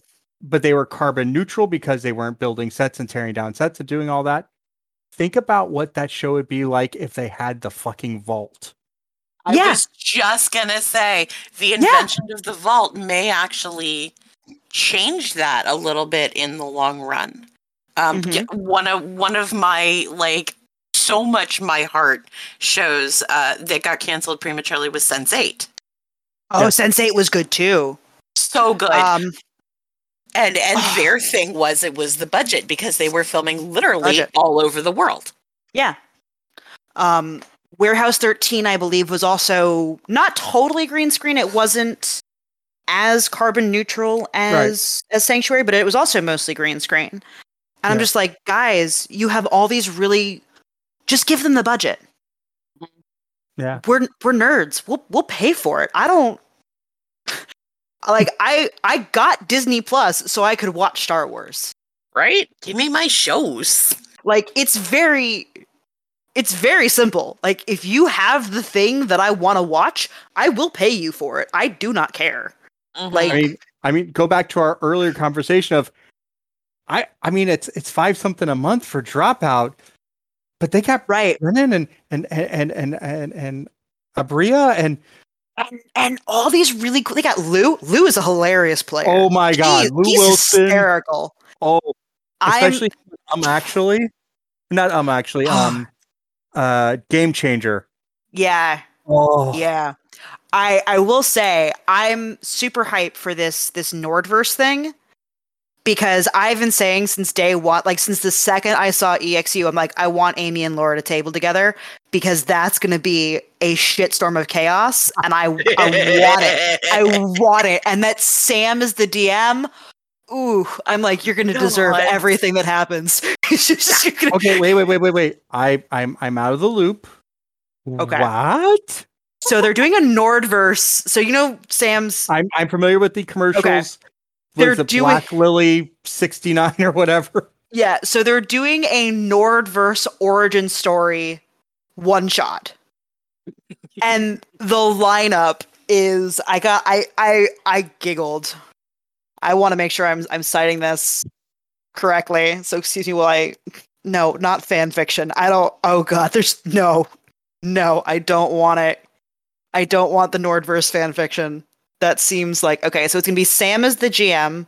Okay. It's gonna be Laura Bailey, Amy Carrero, Liam O'Brien, Christian Navarro, Lou Wilson, and a surprise special guest. And I'm like, Sam Aaron DePaul. I was like, Sam is gonna, and it's Sam, so actually the odds of that are fairly high. I was like, he's gonna deserve everything that happens to him. Oh yeah, no, ooh, or they give him Abria. I would die. I would just die. I'm like, on one hand, I don't want to walk away from campaign 3 right now because I absolutely adore Bell's Hells, and I think the things that I don't know who's working through what in that group, but goddamn. Speaking of D&D as therapy, holy shit, Marisha. But also Laura's working through something, and I don't know what she's doing, but I have some very deep concerns about where Emma, and no spoilers, but just where that's headed. I'm terrified and fascinated in a way that I don't think I've ever been about a show, which is bizarre to think of. It's really interesting with Laura. Like, yeah, she's definitely dealing with something. And it's interesting to see how her role playing has changed after she became a mom. She's not. So I don't know if it has been. So because I'm watching campaign 1 and 3 kind of simultaneously because I need my ranger fix. Gotcha. I need my ranger fix, and also because it's Trinket. It's Trinket. I did order Trinket. They got the plushie on their shop, and I did order a Trinket. Well, because Frumpkin was getting lonely and he needed a Trinket. So there you go. But yeah, watching Vex and Imogen side by side is fascinating. Oh yeah, yeah, very different characters, right? And like I'm kind of familiar with Jester. Like I got into Critical Role while Campaign 2 was happening, and so even though I haven't seen a lot of Campaign 2, like I've seen that I did see the finale, which was a weird thing to just like I've seen the finale of Campaign 2. Jeez. Oh my God, you there's read so the- much you to read the- unpack there. You read the last page of the books when you start reading them? No, so well, so I caught like a couple here and there, and like I had seen like half an episode here or like half an episode there, and I was seeing all the like the clips, and so I was like, okay, like I get what's going on here. I saw the cupcake with the hag. Oh, so good. I was like, oh damn, Yeah. oh damn, but Imogen's also not like Jester, No. and like I can kind of see what. Like, I can see the threads with Marisha. Like, I can kind of see what's going on there. And not Imogen, with Laudna and her backstory. And I don't know where you're not caught up to, so I'm going to be very, very vague. Because it was a great reveal. And if you haven't seen the reveal, it's holy shit, it's cool. Yeah. I'm also, I am not one who goes, oh, you spoiled it for me. Because the way I watch things or listen to things is so weird. So, Okay. So, then, spoiler alert, Laudna's the Vex double on the Sun Tree from Campaign 1. Right. Yep. I got that part. Okay. All right, so that was the part I wasn't sure. And who she has a pact with as a warlock. I really want Delilah to show up Mm-hmm. in the Campaign 2 one-shot, because I just want Laura Bailey to smack the shit out of her across all 3 campaigns. Like, I just really want that. Just one more time. Just one more time. I just really want that, like, in my heart, like, that little thing. But, like, so I can kind of see, like, what Marisha's doing, and I can sort of see where, like, Ashley is just kind of trying to figure out her play style, and, you know, and Sam's just chaos. Like, just, that's his vibe. It's chaos and everything, but there's such a dramatic difference, and like all of Liam's characters are sad boys, right? I was just gonna say, it's like All of Liam is them. playing the sad boy again. Liam's playing the sad boy, but Vex and Jester and Imogen are so dramatically different that, like, especially I think watching Campaign 1 and then the most recent couple episodes of Campaign 3 with Imogen and all of that, it's like, what's going on here? What's happening? Laura, we love you, honey. Are you okay? So like it you're right. It's definitely been different since she's been a mom. Like, that's definitely been different, and that I've definitely seen be different. Yep. Even just the time I've been watching it. And I don't know if this is like, I would say this is metagaming, but it's not my game, so I can't metagame. I don't know if this is like feedback loop from like the crap she was getting over Last of Us, or what's going on there. But like Imogen in particular has got some shit happening, and I'm here for it. Yeah. But I really like the Dark Phoenix, so you know. Mhm. So that's how I know there's something weird happening, right? Because I'm like, Yeah. ooh. Yeah, she's had some real interesting moments that have not been completely explained, where you're just kind of going, okay. All right. So one of the reasons I was like actively thinking, so in our home game, right? Because we're all nerds and we're all backseat gaming. One of the things I've always been very interested in is how you handle like inter-party conflict at a table, right? And where those lines are drawn or go. So our table, we had a character who he's dead now. The character, not the player. He's very much fine and alive. He's Okay. fine. But the character himself was evil. And we were trying to kind of like bring him around to at least a neutral alignment. But it was very much we're gonna have to take care of this. This is going to be a thing that the party has to do. And there's only one way that we're gonna be able to deal with this. And at one point we did get into it like an inter-party PvP, which I hate. I hate PvP. As a concept, I hate it. And you know, it's rough. I hate it. In my very, very, like, my innermost soul, I hate PvP, and I hate being in conflict with my friends. Yeah. Even my fake friends, right? And so that's the other. So he was playing a ranger, and I know, as someone who loves playing rangers, and he was playing a gloomstalker. I was like, this is going to get very out of hand very, very quickly if this comes to combat. And I don't want it to come to combat because I, the player, don't want that energy at my table. And we had all kind of talked about it, and the player knew, like, this is going to happen. No hard feelings. Don't worry. But, like, this is the character. This is what he's going to do. This is his thing. So it was very, very, like, upfront and forthright. But now seeing that kind of reflected at somebody else's table, because I'm very new to this, like, actual play stuff, right? Mm-hmm. Imogen's going to some very dark places. Yeah. And it's, you know, in campaign 1, if it had been the twins, I would have said Vax can pull Vex out. Like, that's not of course Liam can talk Laura out of this. Of course he can. You know, I don't know that there's such a darkness happening there. I don't know how that's going to go. And I'm fascinated to see, like, that energy happening in real time. And I'm just so, I like to consume media that makes me think, and how it changes, like, my storytelling or my role playing or how I create characters. I like to get something out of it.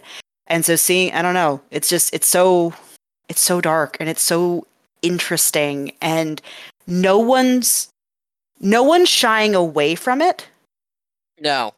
But none of the characters are talking about it. It's interesting. They're kind of skirting it a little bit. It's interesting that you mentioned, like, the Laura and Liam dynamic, and that Vax could pull Vex out of dark places.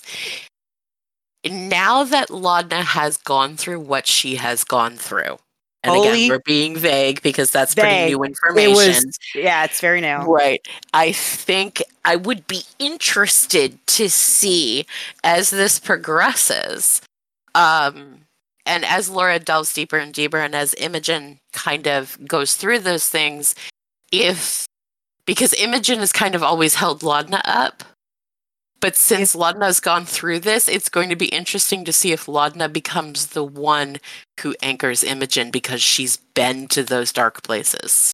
Yeah, and so I'm very curious about that. I'm so curious about that, and there's so many, like, little, like, ping. So, like, there's that line in Star Wars about whenever darkness rises, light will meet it. Light will rise to meet it, or something kind of like that. And so we're seeing kind of the reverse of that, where Imogen's really falling darker and darker and darker and darker, and Laudna's not that Laudna herself is a very dark character, but she's a very dark past, but she's been an anchor in the past, but I don't know if it's been a strong enough anchor. Mm-hmm. And we're also starting to see the one who's really been, I think, has been Orem, and he's also getting kind of plucked at and poked and prodded, and it's making me really want to lovingly torment my friends, is really what it's doing. It's delicious, right? Like, it's like, oof. That's the perfect description of DMing, is lovingly tormenting your friends. Like, it is, though. Like, I'm like, I just want to, like, make you, like, lovingly, I want to emotionally destroy you. Like, because Mark does it to me all the time, and he's such an asshole. He really is. I want to give you a geek point, though, for bringing a quote from, I believe, The Force Awakens. Yeah. Thank you. Good job. Thank you. I think a lot about Star Wars. Oh God, no! I have played I've been the reverse of your former Ranger friend back in third edition. I had a lawful neutral death and magic domain cleric. He was Oh. dedicated to Ouijas. And we were playing in Planescape, and he was just like, I'm a governor. I want order. And I don't understand why people don't accept order, but here, with order, everything works out well. And then he got killed and got brought back, lost an eye, coming back, and decided, you know what? I can't count on people to choose order. I'm going to impose order.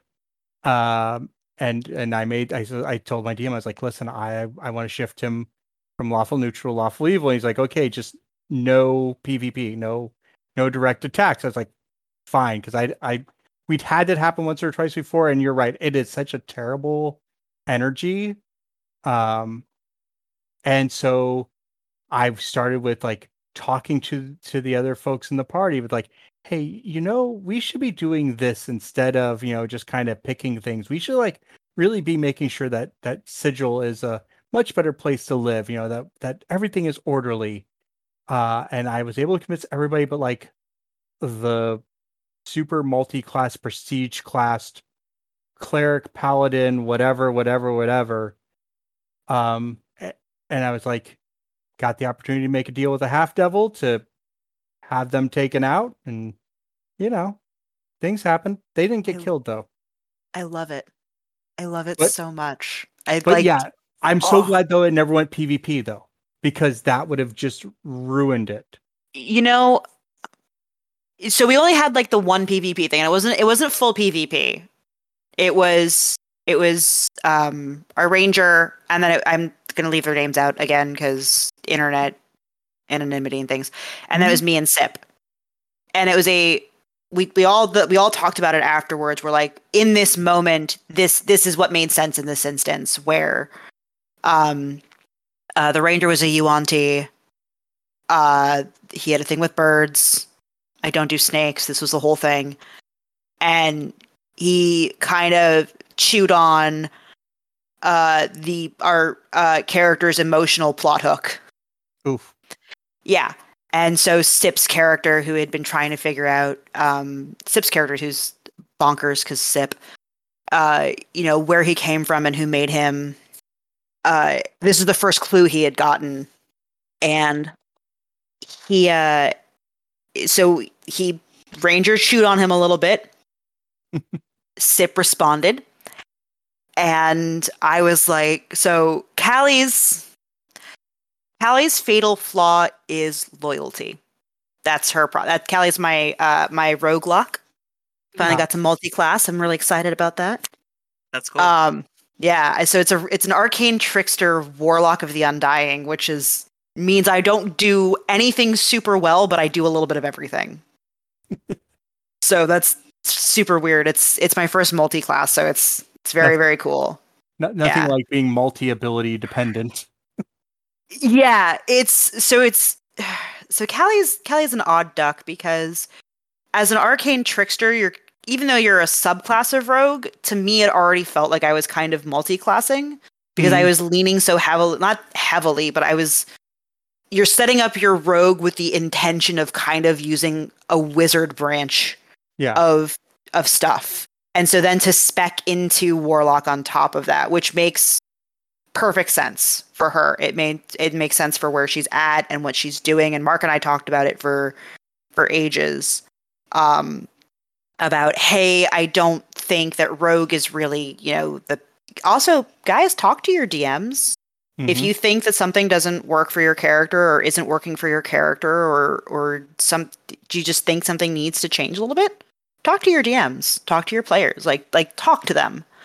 I talked to Mark a lot about rogue feels like something, and here's the theme, and I'm gonna tattle on myself a little bit more. Being a rogue is something that Callie kind of got forced into. This is the thing she was brought up to do. She was brought up to take over the Thieves Guild. She herself is not naturally this person. Well, if you're not naturally the thing that you are, how do you use those skills to find that, right? And so we spent a lot of time like, oh well, she has a kind of really I don't want to say intense because I feel like they've been actually kind of estranged lately. Like, she's a very close friendship with the cleric who Cece plays. That is, it's in Mark's brain it gives "and they were roommates" vibes. And I'm not gonna say anything because Cece listens to this podcast, but that's on Cece for Verity to decide what's happening there because Callie knows what Callie knows, and Callie thinks what. We love you, Cece. I'm gonna make you make that choice, babe. Sorry. But so she's very close to Verity, who's a cleric, and she's learning kind of how to adult from the paladin, but religion isn't the thing, like that kind of thing. So it's like, well, maybe she specs into paladin, like maybe that's the thing that she does, and it wound up that she befriended the gatekeeper of death. Oh boy. Because yeah.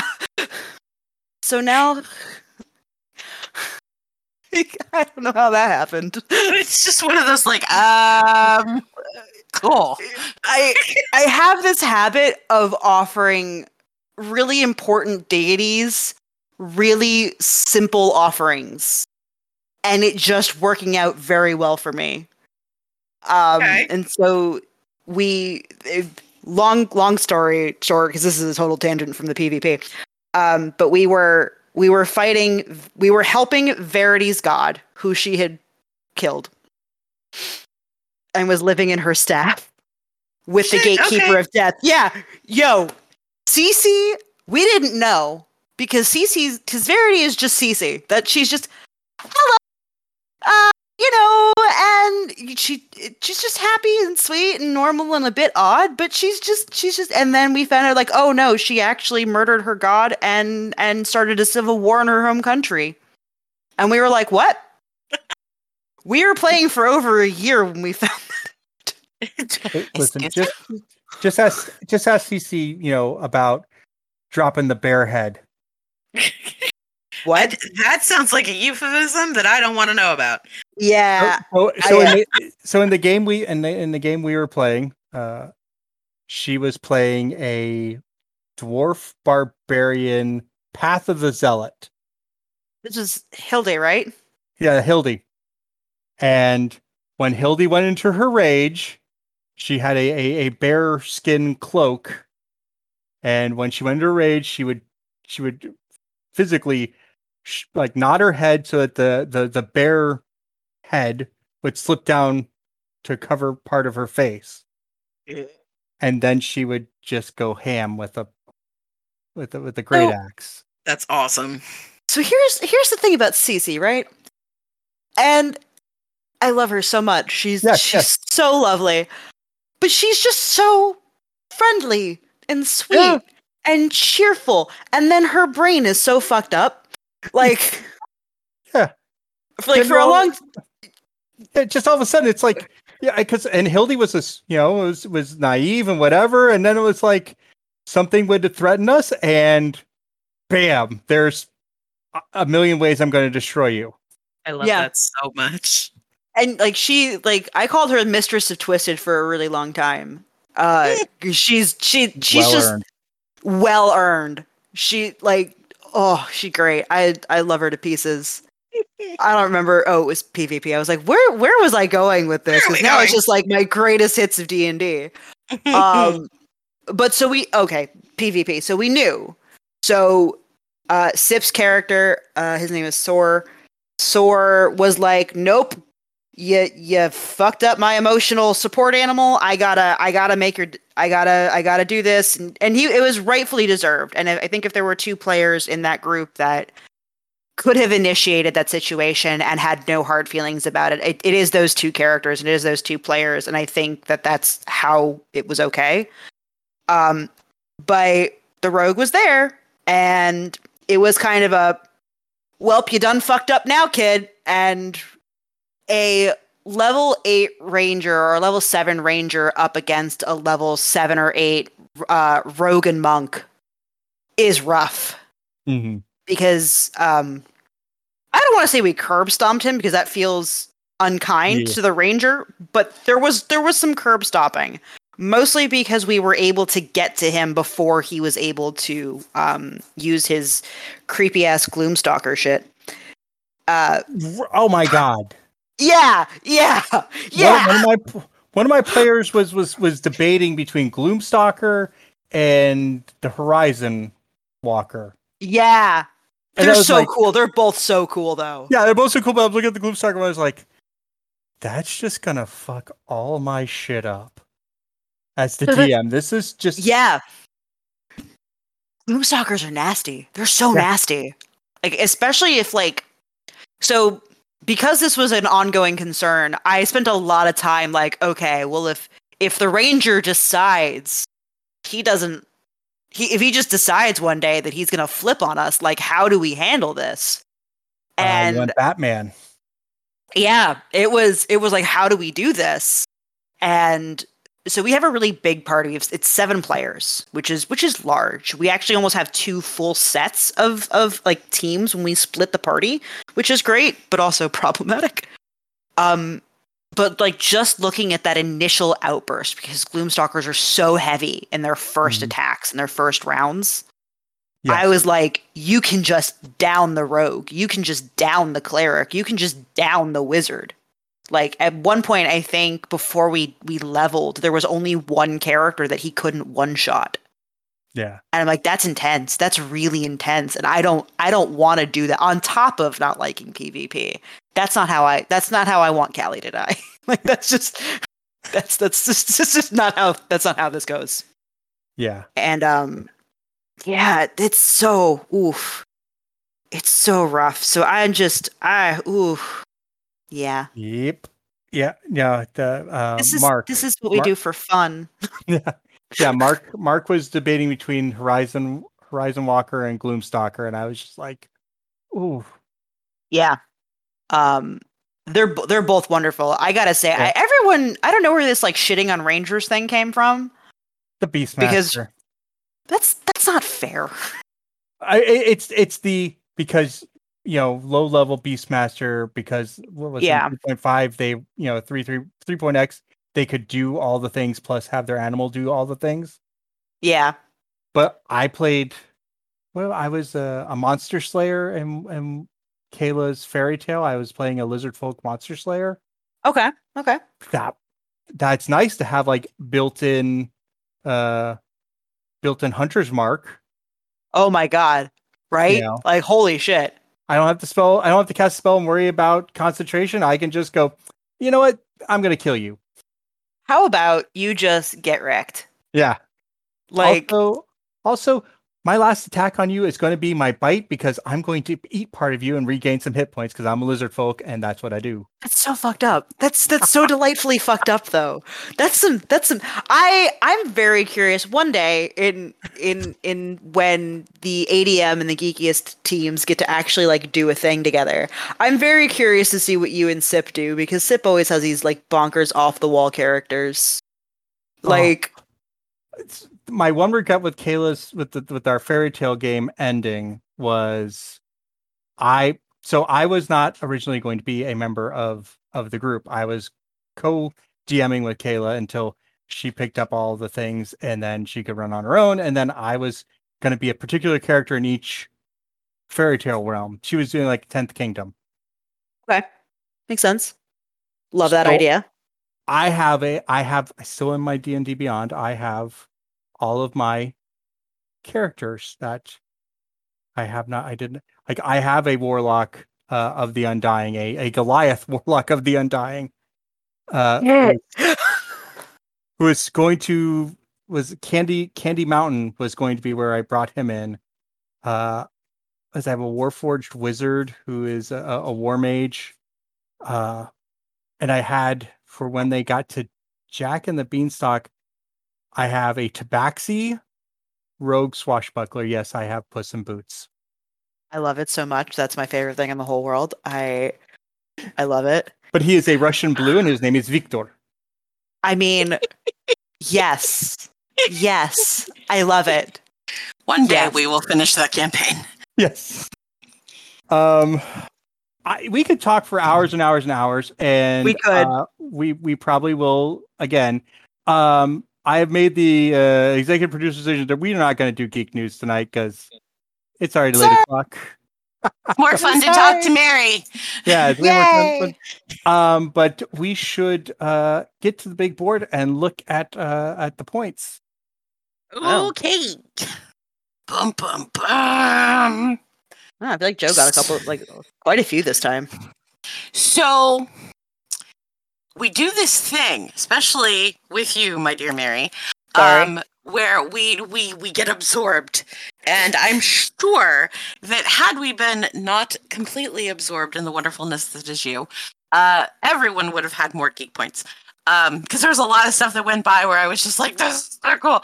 But regardless of that, I am pleased and honored to announce that, Mary, you are our geekiest this evening, with 6 recorded points and probably like 42 not. Take a geek point for the 42. Geek point, yeah. Thanks. So see, the trick is I just have to come on more than like once every 2 years so that we don't just sit here and bullshit and talk because we haven't talked to each other in so long. There you go. That's I'm gonna hold you to that. So actually with that 3rd geek point, that ties Joe and I for 2nd place. So Ooh. So tell them what she's won, Joe. Well, as you might recall from before, as the geekiest, it is your right, responsibility, obligation, duty, something else, to let folks know where they can find you and stuff about Addictor Media online. So the floor is yours. So where can you find Addictor Media? So Addictor Media is on Facebook, Instagram, Twitter. We don't really use Twitter too much as ADM. And then we have a website, addictormedia.com. All of our handles are Addictor Media across every platform. Make it real simple for everyone to find us whenever they need us. Branding. It's a thing. Also Twitch, but we haven't streamed in a while. But if you want to go find some VODs or some clips of me and Cece being there's a lot of merch idea in those clips is what it is. I think at one point she mixed up infinity stones and brain rocks, and so they're just brain stones, and we never have them. And I'm like, that's what I want in my life. And then across brain rocks. Listen. I could use a big bag of brain rocks, really. Just a giant bag of brain rocks. So we like to say that we give him the sip so he can have them at work when we're streaming, because he works nights very, very often. And then we don't have to be super smart about it. I just realized my dog is sleeping under his pillow. That's adorable. And then if you want to get hold of me, I am at MG Puppo. P as in Paul, U as in umbrella, P as in Paul, P as in Paul, O as in Oscar on Instagram and Twitter. If you really want to get a hold of me, try Twitter because I don't really Instagram super well. But if you want to see a lot of pictures of my pets, or I think most recently Dice, because I'm a gremlin, as aforementioned, then Instagram. But yeah, that's where you can find us. Very cool. Hey, KK. Yo. Where can people find you online? Oh boy. Okay, so we're not sure of the status of the twits at the moment. We're a little about that. Not that I ever used it anyway. But on Instagram, you can find me at Geekiest Kayla. You can still find me on Facebook at Jade NSF Wizards. As always, you can find me on Secondhand Goddess across all of the socials. As well as if you want to come into our fun, geeky, nerdy, witchy, very, very open, safe space at Secondhand Goddess. If you are in the South Florida area, you can come on down to 4148 DV Road and check us out there. If you cannot make it into the shop, you can always check out our website at secondhandgoddess.net, where you can find some of the stuff that we're selling, my merch site. But we have also launched an initiative recently that I haven't talked about on the show because it's not exactly relevant, but it's part of who I am. We're calling it Homeless Care, and basically what it is outside of the shop we have a bin and some baskets of stuff that people in the area can use. everything from feminine hygiene products to clothing to just basic hygiene stuff. There's a whole list. If you go to my Secondhand Goddess Facebook page, there's a pinned post with all the list of the things that are relative and appropriate to donate. Or you can check out our Amazon wish list, which is also on our website. To help out with that. Everybody needs a hand up sometimes, and part of what we do and what we believe in with Secondhand Goddess and here at the Geekiest is that you lift as you rise. So it's important that we give back. So with Joe doing the live stream stuff that he does, this is a way for me to also help out those in need. So if you can, please check that out. And then, of course, you can always find me here on the Geekiest doing stuff. And I think that's it for now. We dropped a couple of things, so that is about it. Right? Did I miss anything? No, I think that's it. Do we need to find Joe anywhere? And Joe. Well, I am still squarely in the dumpster fire that is Twitter. And you can find me there at Demorgus. That's DEMORGUS.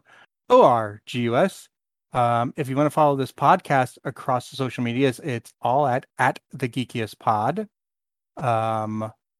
If you live in the South Florida area, or you happen to not mind playing D&D or other role-playing games virtually, you can hire me through mindflayedmondays.com. I had the enjoyment of playing with the repeat customer this last Saturday, and this upcoming Saturday, I will be running a Learn to Play D&D with a bunch of 10-year-olds, so pray for me. But yeah, you can cast guidance for you. Yes. I'm gonna need bless. You need blessed. I'm gonna need bless and guidance. Little pass without a trace. That too. No, I'm looking forward to it. Apparently, the young folks have been clamoring to learn how to play D&D for a while, and so I have been hired to do so. You can also support this podcast by going to thegeekiestpod.myspreadshop.com. I had to remember that. That was also coming sometime in the near future. I'll be joining with Alex and Jeremy from Dungeons and Dummies, and our buddy Morgan from Mindflayed Mondays, and David Tilstra from the Afar podcast. And we're going to be doing a podcast of DMs, and it's going to be called Keep It Dicey. We're still working out the recording schedule and everything, but you can find us on the socials at this point, and be ready to hear what we're doing. So, which socials? What's the handles? Because I'm following everything else. I need that one. Keep It Dicey is. Let me look that up. Which for some reason, whenever I go to look for it, it always eludes me. The Keep It Dicey podcast. It's the Dicey Pod on Twitter. I'm assuming we're on Instagram and elsewhere, but I know we're on Twitter. Ooh, that's very retro. I like that. I like it. The design is also from the mind of Morgan. We just approved color schemes, but he was just like, "Hey guys, check what I did," and we're like, "That's awesome." We would have spent we'd have been the monkey in the room with the typewriters, taking 100 years to write Macbeth. Next time you see Cece, ask her about what it was like to design the ADM logo. Oh boy. But yeah, I'm looking forward to getting to do that. I think we have a really cool group. Also, if you saw the live stream we did for Dungeons and Dummies back a couple months ago, where we're raising money for the Children's Hospital of Los Angeles, we are working to get that second episode that our awesome donors were able to get us to, and Jeremy will do the one chip challenge that we saw David Tilstra do. David Tilstra said he will never do that again because he nearly died that day. So I think that's about it for me. So I'm sorry. Back up just a second. I giggled, but what do you mean almost killed him? So are you familiar with the one chip challenge? No, what is this? So the chip, the chip in question is like Carolina Reaper, Oh no. millions of Scovilles, hot, and you eat the one chip. He disappeared off the stream a couple times to deal with the repercussions, and then later that day, he was traveling with family and had to deal with the fallout of the one chip. This is your friend? You like this human, right?